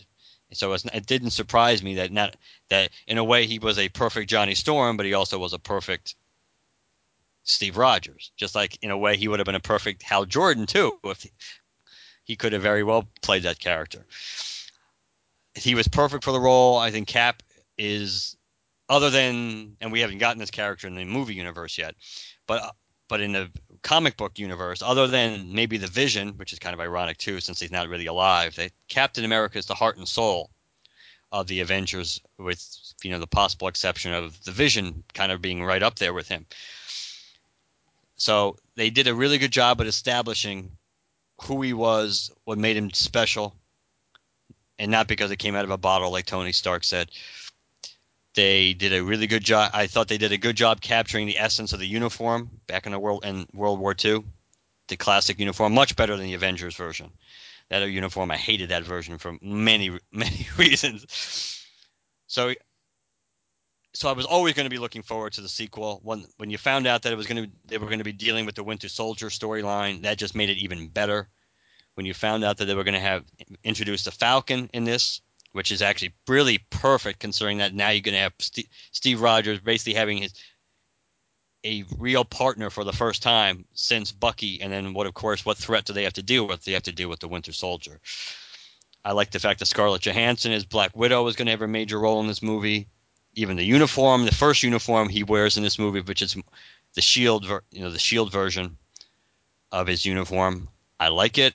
I like some of the plot points about, I don't, the trailer kind of gives a lot away, so it's not really that much of a spoiler to say that he'll be wearing more than one uniform in the movie, but how they get there from what reading about it, how he ends up getting to that point and why, I find it interesting. And I'm looking, I mean, I love Captain America. Chris Evans cameo in Thor was one of the highlights in Dark World, was one of the highlights of the movie. I mean, I knew it was there from reading it online, but just when it popped up, it was just so funny that so I really look forward to Cap. I like the fact that this is probably, in a way, this is going to be the last thing we see that sets the stage for the Avengers for next year. At least the sequel. So without a doubt, Captain America: The Winter Soldier is the movie that I most want to see this year, and I don't even think it's close right now. yeah, it was on my list too. I think it was like number four, something like that.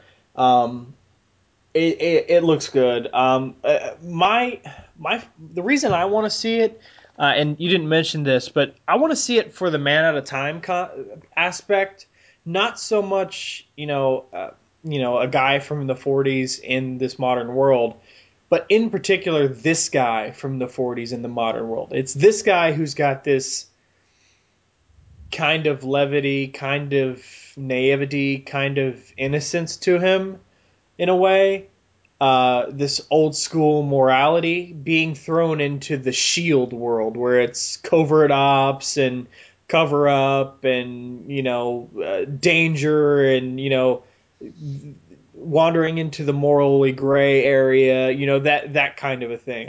I'm interested in that. I'm interested in watching this, you know, embodiment of a bygone, simpler time get thrown into this.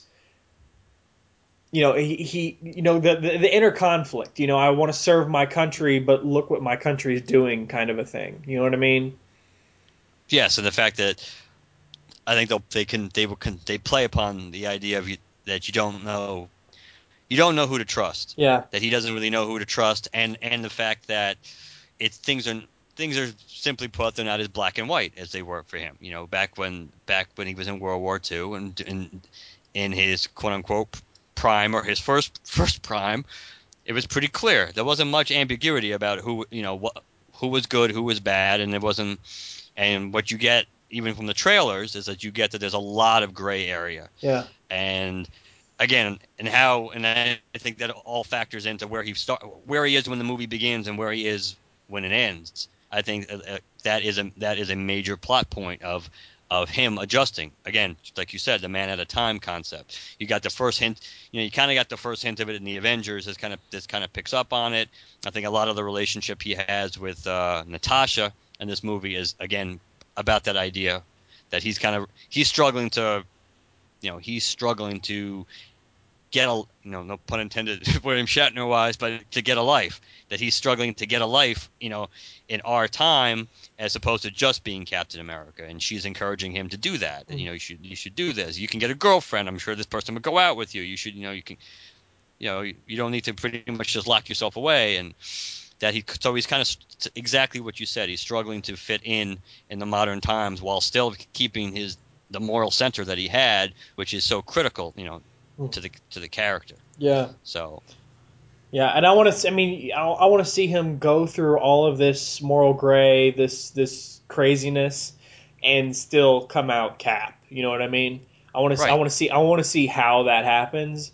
I mean, in a lot of ways, Winter Soldier looks like a dark movie, and I don't mean just visually. I just mean it looks emotionally and like action wise. It looks like an intense, deadly, dark movie.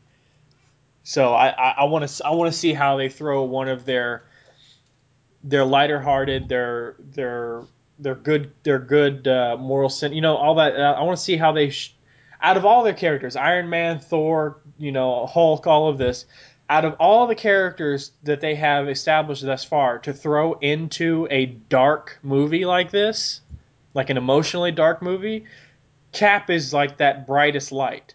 You know what I mean? So yes, to throw him into this dark world, for lack of a better word, yeah. I was thinking that too, like no pun intended. Captain America: The Dark World. Uh, Thou stealest my movie. but yeah, I want to see. I want to see that clash of ideology. I want to see Cap come out still Cap at the end of it. I want to see how that happens. And also see how that the events in this movie will transition to what his role will be in the second Avengers, Yeah, exactly. having gone through because he going from point A to point B, because obviously his relationship with Shield and everything is going to be different as this movie plays out, Mm. and it's also going to end. He is, I mean, Thor is a noble character, but to me, Cap is no, Cap is the noble character. Yeah.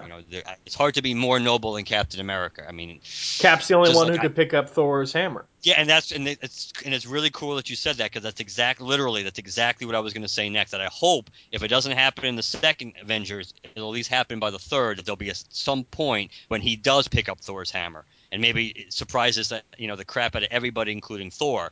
But the fact that yes, he's absolutely that if push came to shove, he absolutely is worthy enough to pick up Thor's hammer. He's that noble. Yeah. So I hope that we get to see that at least in one of the next two Avenger sequels. Yeah. But it's the fact that he's so noble and seeing him struggle with this, and plus obviously with the Winter Soldier and everything related to Bucky, there's going to be such a conflict there, personal wise. It's even more of a gray area because you got to who he you know his friend is being used. Basically he's being used, and he's got to not only figure out who's doing it. He's got to stop his friend too, and so it's the conflict. And no, I just really think that movie looks good, and I think if they come even close, even as a little, even like 75% as close to capturing the real feel, like I think they got of Cap in the first movie. I think that's going to be it's going to be tremendous, and I'm just hoping I'm not raising the bar too high based on my expectations, but I really want to see that movie. Yeah. Um, and my number one, probably of no surprise to listeners of the Lantern Cast, you probably heard me go about this before. Godzilla 2014, the Godzilla 2014 movie. I don't know if it's called Godzilla 2014, but since there have been other movies simply titled Godzilla, I think that's kind of how it's being referred to on the internet is the Godzilla 2014 movie. Um, for those of you who haven't heard before, my dad made it a point when I was growing up to go to Blockbuster. For those of you who are too young, Blockbuster was a place where he rented movies. Uh, That was good. uh, If you were born like a month ago, don't listen to this podcast. um, So so, are your parents. so, but my dad would go and rent the Godzilla movies one by one, and we'd watch them. Now I don't remember if it was like just a certain time in my childhood, like where he did it weeks in a row until we finished them all, or if it was just enough, just frequently enough, maybe once a month or something like that, that I just remembered it. But I remember I've seen every single Godzilla movie, and I saw them with my dad. Um, and he made it a point to, I watched him with it. I remember my dad had just like everybody's dad, had a turntable. He had, a vinyl album of Blue Oyster Cult. And one of my favorite songs by Blue Oyster Cult is Go Go Godzilla.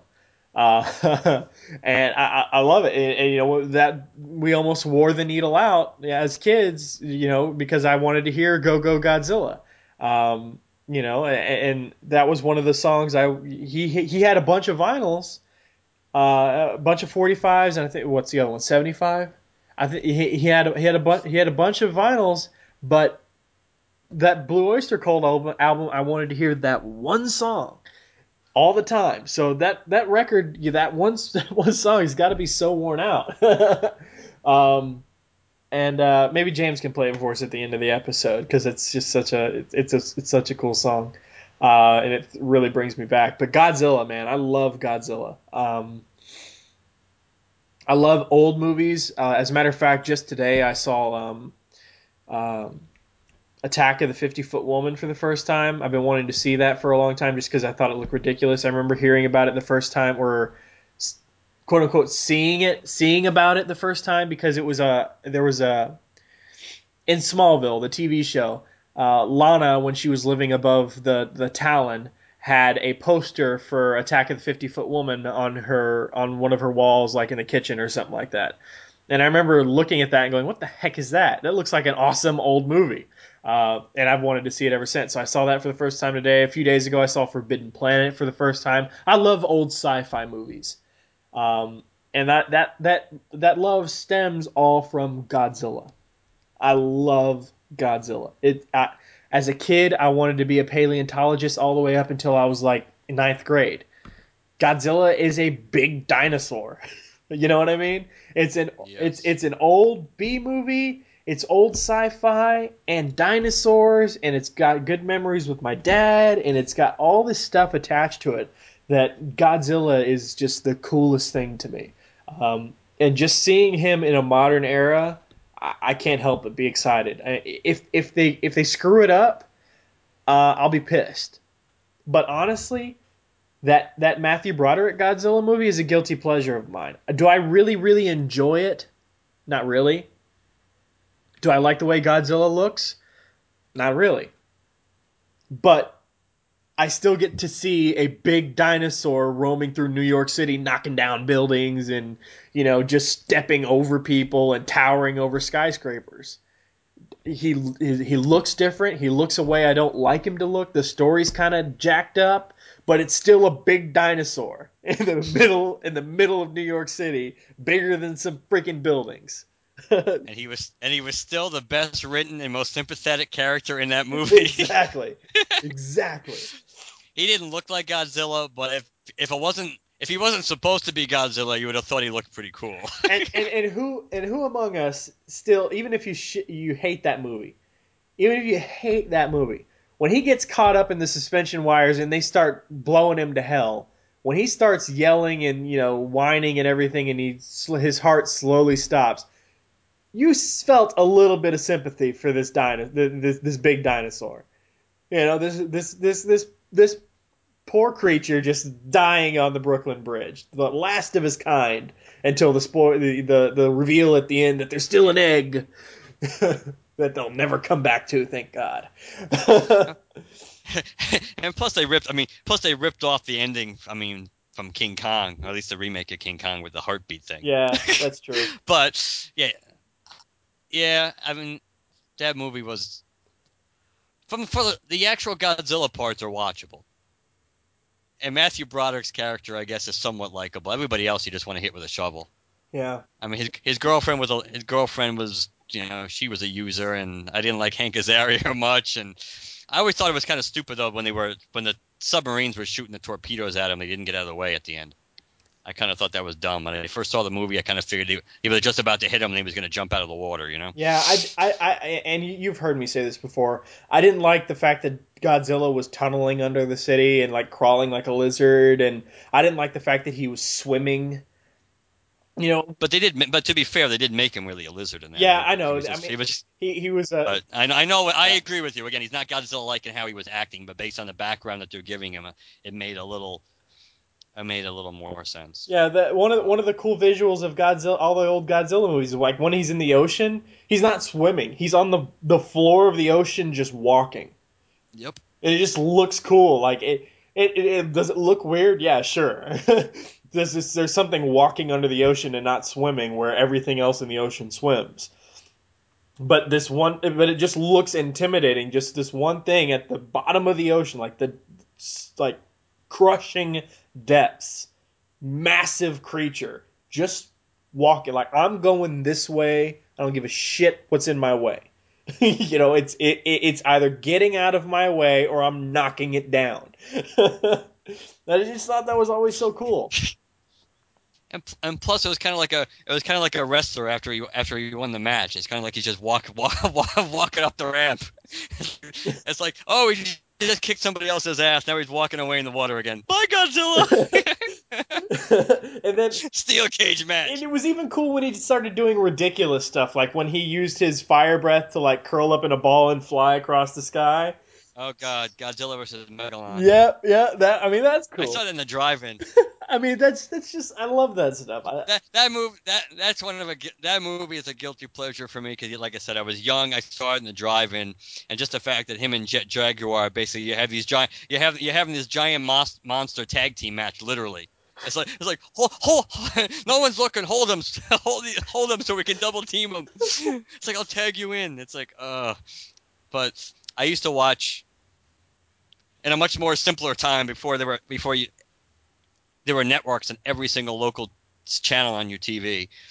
Back here, when I was growing up, on Thanksgiving weekend all the time.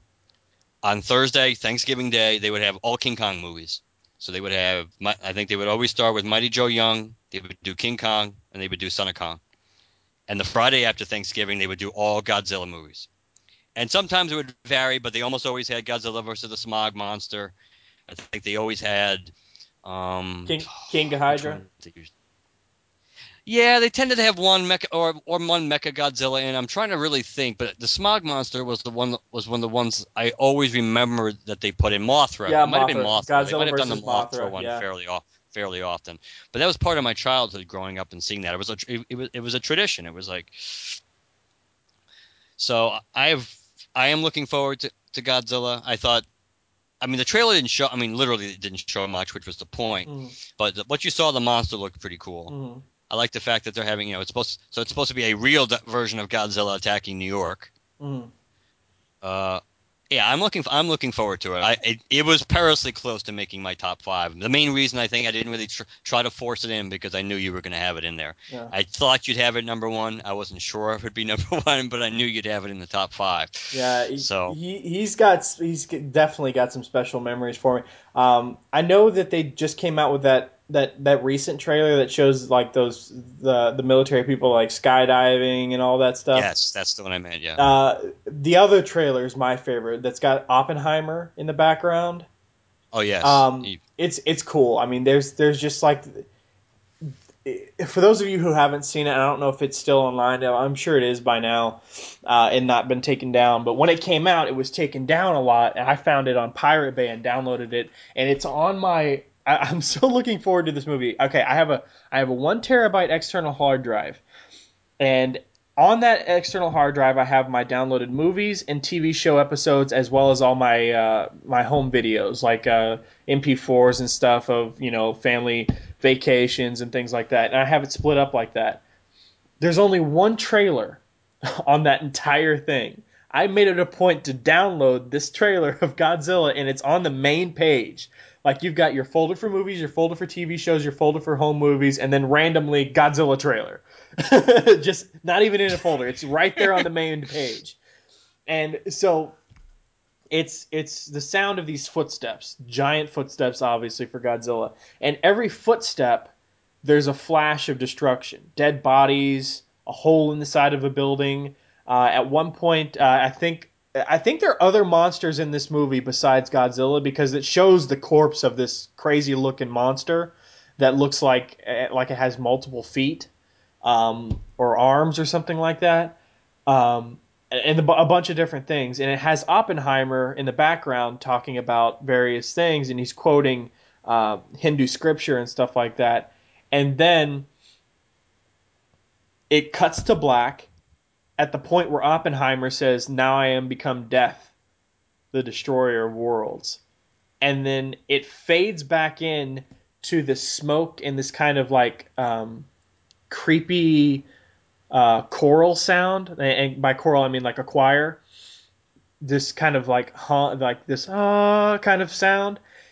As in the smoke, you see this foot move, and then Godzilla kind of turns around, and you see the side profile of him, and he just lets out this roar, and then it fades to black. And I love that trailer more than the one that came after it, where we saw more of the movie. Like just this tease of Godzilla is just so cool. I didn't need to see a full picture shot of him. I just saw the outline of his face through the smoke as he roared, and I was like, yes, yes. And to pair it up with Oppenheimer, perfect. You know what I mean? I don't know. Right. Oh, just so cool. I can't. The words cannot express how excited I am to see this movie when it comes out. Um, yeah. So yeah, definitely. Um, you have some alternatives, some movies you're interested in that we didn't mention. Yeah, briefly, I'll throw some out. I put in Sin City. I put the second Sin City, which I think you had some interest in too. I don't know if I have a lot of faith in it. It's been so long since the first one came out, Mhm. but I, I'm somewhat curious to see what they will do with it and how it compares to the first, since the first certainly visually was so beautiful. I put the third Hobbit movie because, like I mentioned, now I am curious to see how they wrap it up. I'm not a big Tolkien fan. I saw all Lord of the Rings movies. I like them more now. I saw both Hobbit movies, so I am looking forward to this. We mentioned Noah, Edge of Tomorrow, which is the Tom Cruise Emily Blunt movie. That kind of looks intriguing to me, which again relates to, I believe, time travel and the future war and everything, and going back to try to basically and in a way, it kind of reminds me of the Doomsday concept that you basically that how they in the original universe how Doomsday was created just by creating him and having and sending him out there to be destroyed and taking what was left and recreating him again to eventually he was able to overcome the things that were killing him just based on evolution and adapting. I put Nonstop, which is otherwise known as Taken on a Plane with Liam Neeson. That'll be coming out soon as the air marshal while the plane is kind of being hijacked, but yet people are being led to believe that he is the one doing the hijacking when he's not.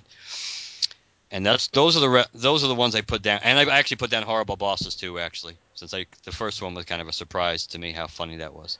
I don't Um, know if I have a lot of faith that the second one will be as good, but I put that one down. So what else do you have on your interest list? I've got The Hobbit on there too, there and back again. The reason I put it as something I'm interested in and not necessarily on my top five list is because I still haven't seen the second one, um, and that kind of surprised me.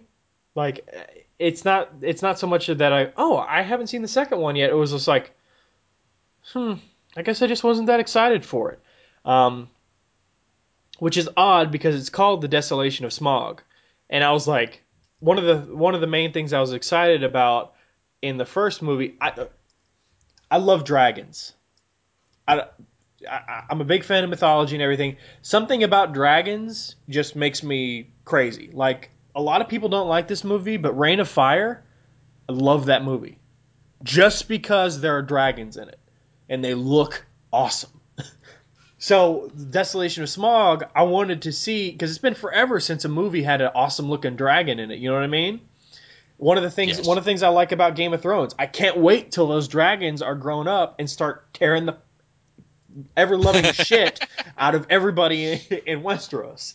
Uh, but anyways, but there's a dragon in Desolation of Smog, and I'm this excited about dragons, and yet I still haven't seen it.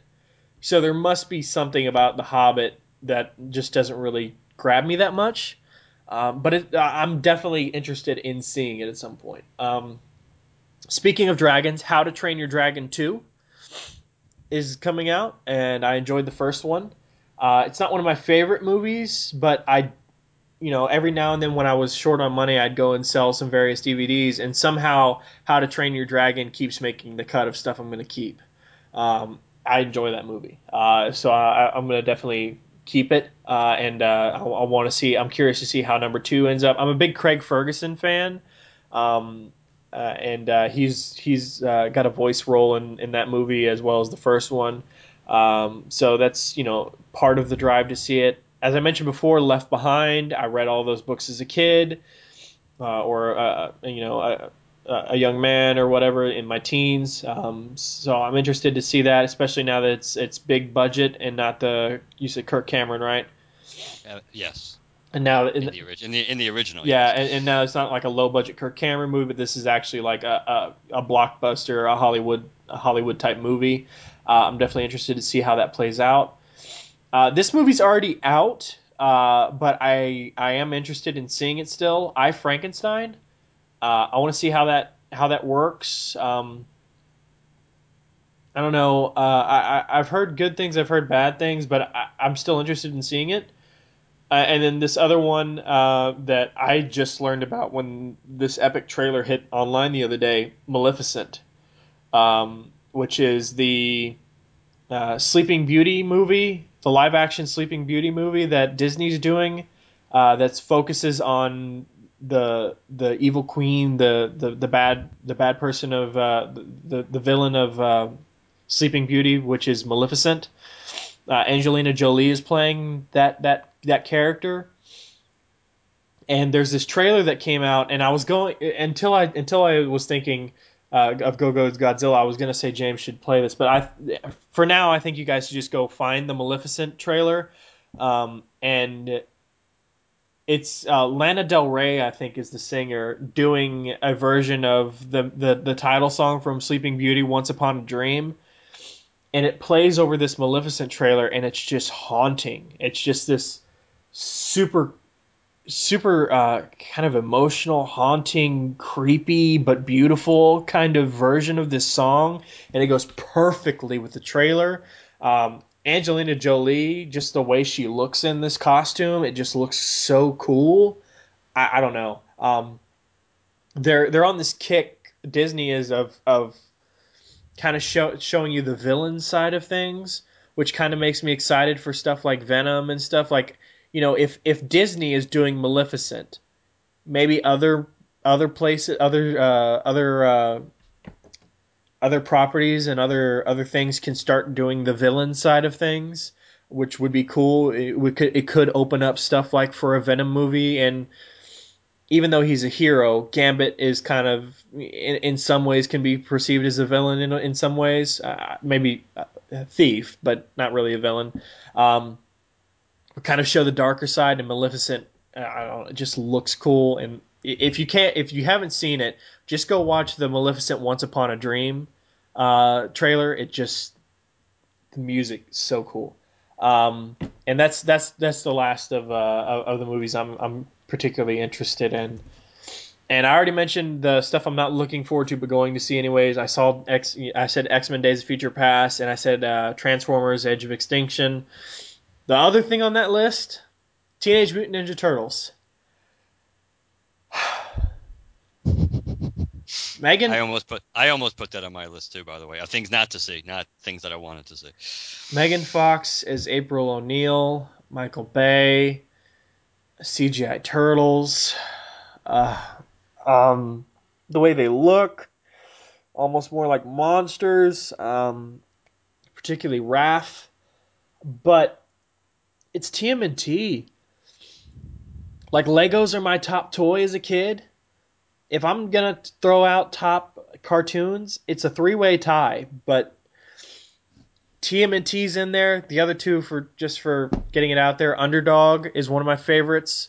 And for those who remember, and very very few people do remember this, but there was a cartoon out in the '80s called Denver the Last Dinosaur.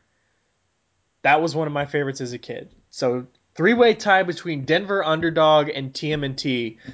But I've got the original 10 seasons of the TMNT cartoon series in a box set. That's the it's the turtle van. Jim keeps saying it's the party wagon, and I know it says it online, but if you watch the first few episodes, the first season of TMNT, they call it multiple times the turtle van, so that's what I call it. So I got all 10 seasons on DVD in a Turtle Van box set, and I love it. And TMNT, I had the figures, I had the van. Um, I remember that I had a Splinter figure that came in like an egg. You know those eggs those Yes, plastic I eggs. remember that. Yeah. Well, they had eggs at the time that had ooze inside of it, and there was a Splinter figure I had in there. And I remember at the time there were these Transformer turtles where you could open the shell and flip the head and stuff, and they could be baby turtles, and then you could transform them into the mutated versions of themselves as Ninja Turtles. I had all of those. I love TMNT. Um, I saw all three live action movies. I have the animated movie, which I think was pretty good. Did you see that? No, actually, I didn't. That it's just called TMNT. That's actually pretty good. I enjoyed it. I've seen the Back to the Sewers series. I've seen a very little bit of the new series that's supposedly out right now. I think I don't know if it's currently airing or just came out last year or whatever it was. But I love regardless. I love my love for TMNT knows no limits. but Michael Bay and Megan Fox may push those freaking limits. but it Yeah, that's not a great there resume there to there make you interested. there are a billion red flags going up right now for me in TMNT, but I'm still powering through and going, I'm seeing it anyways. because that's how deep my love for TMNT goes. And if this whole movie goes to hell in a handbasket, I still have my box set. so You still have your memories no matter what, Chad. uh, No one can take that away from you. that's right. That's right. So that's the rest of my other stuff on my list. The only thing left on my list, I didn't make a full list of things not to look forward to, but but the 3 pounds of monkey crap list, other than Transformers, uh, I just stuff that popped into my head looking at the release schedule. Plus, I saw the trailer for this Vampire Academy, and I also put slash Divergent because they both look like nothing to me. I'm kind of young adult movied out. I mean, I did see Mortal Instruments. We saw City of Bones. Liz and I saw that. We also saw Beautiful Creatures, which I really only wanted to see because Emmy Rossum was in it, and I love Emmy Rossum. Neither one of those movies was great. I think the whole young adult thing is kind of on its way down. I think there has to be a really has to be a good property for it to be a hit. So I'm not sure if either one of these things is going to be that, and I certainly don't have any desire to see either one. And I threw in that at the Museum 3 because I never wanted to see the second one, but I did, and I didn't like it, and I have no great desire to see the third one. It seems like an unnecessary sequel. At some point, probably I would see it. I mean, if somebody wants to go see it, I will go see it, but it's certainly nothing I'm looking forward to seeing. I thought about actually on the not the must see, but the interested to see list to put How to Train Your Dragon.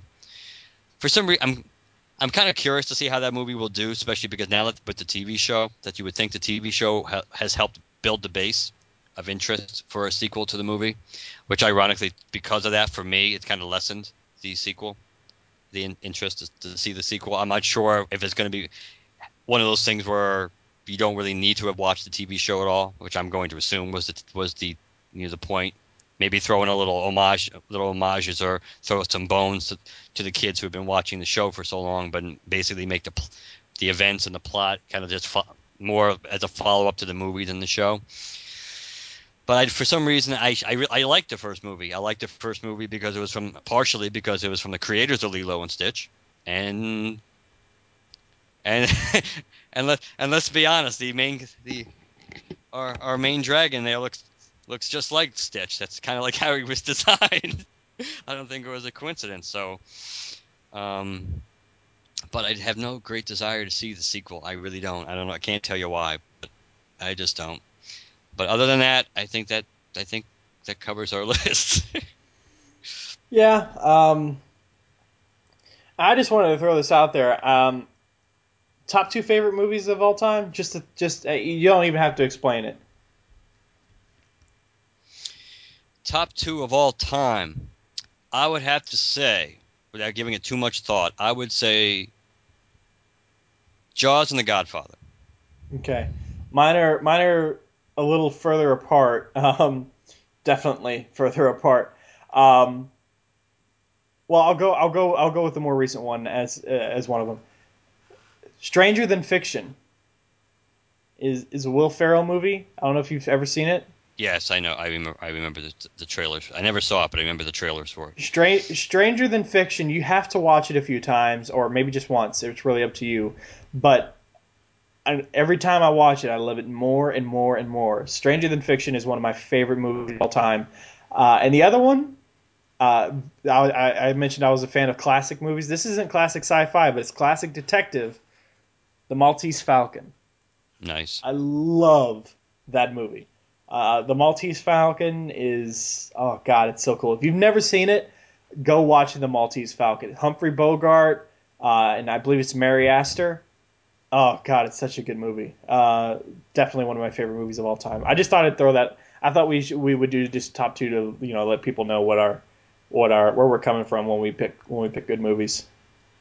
That's cool because one of the ideas we had originally talked about. No, actually, we talked about favorite superhero movies. I think of all time, Hmm.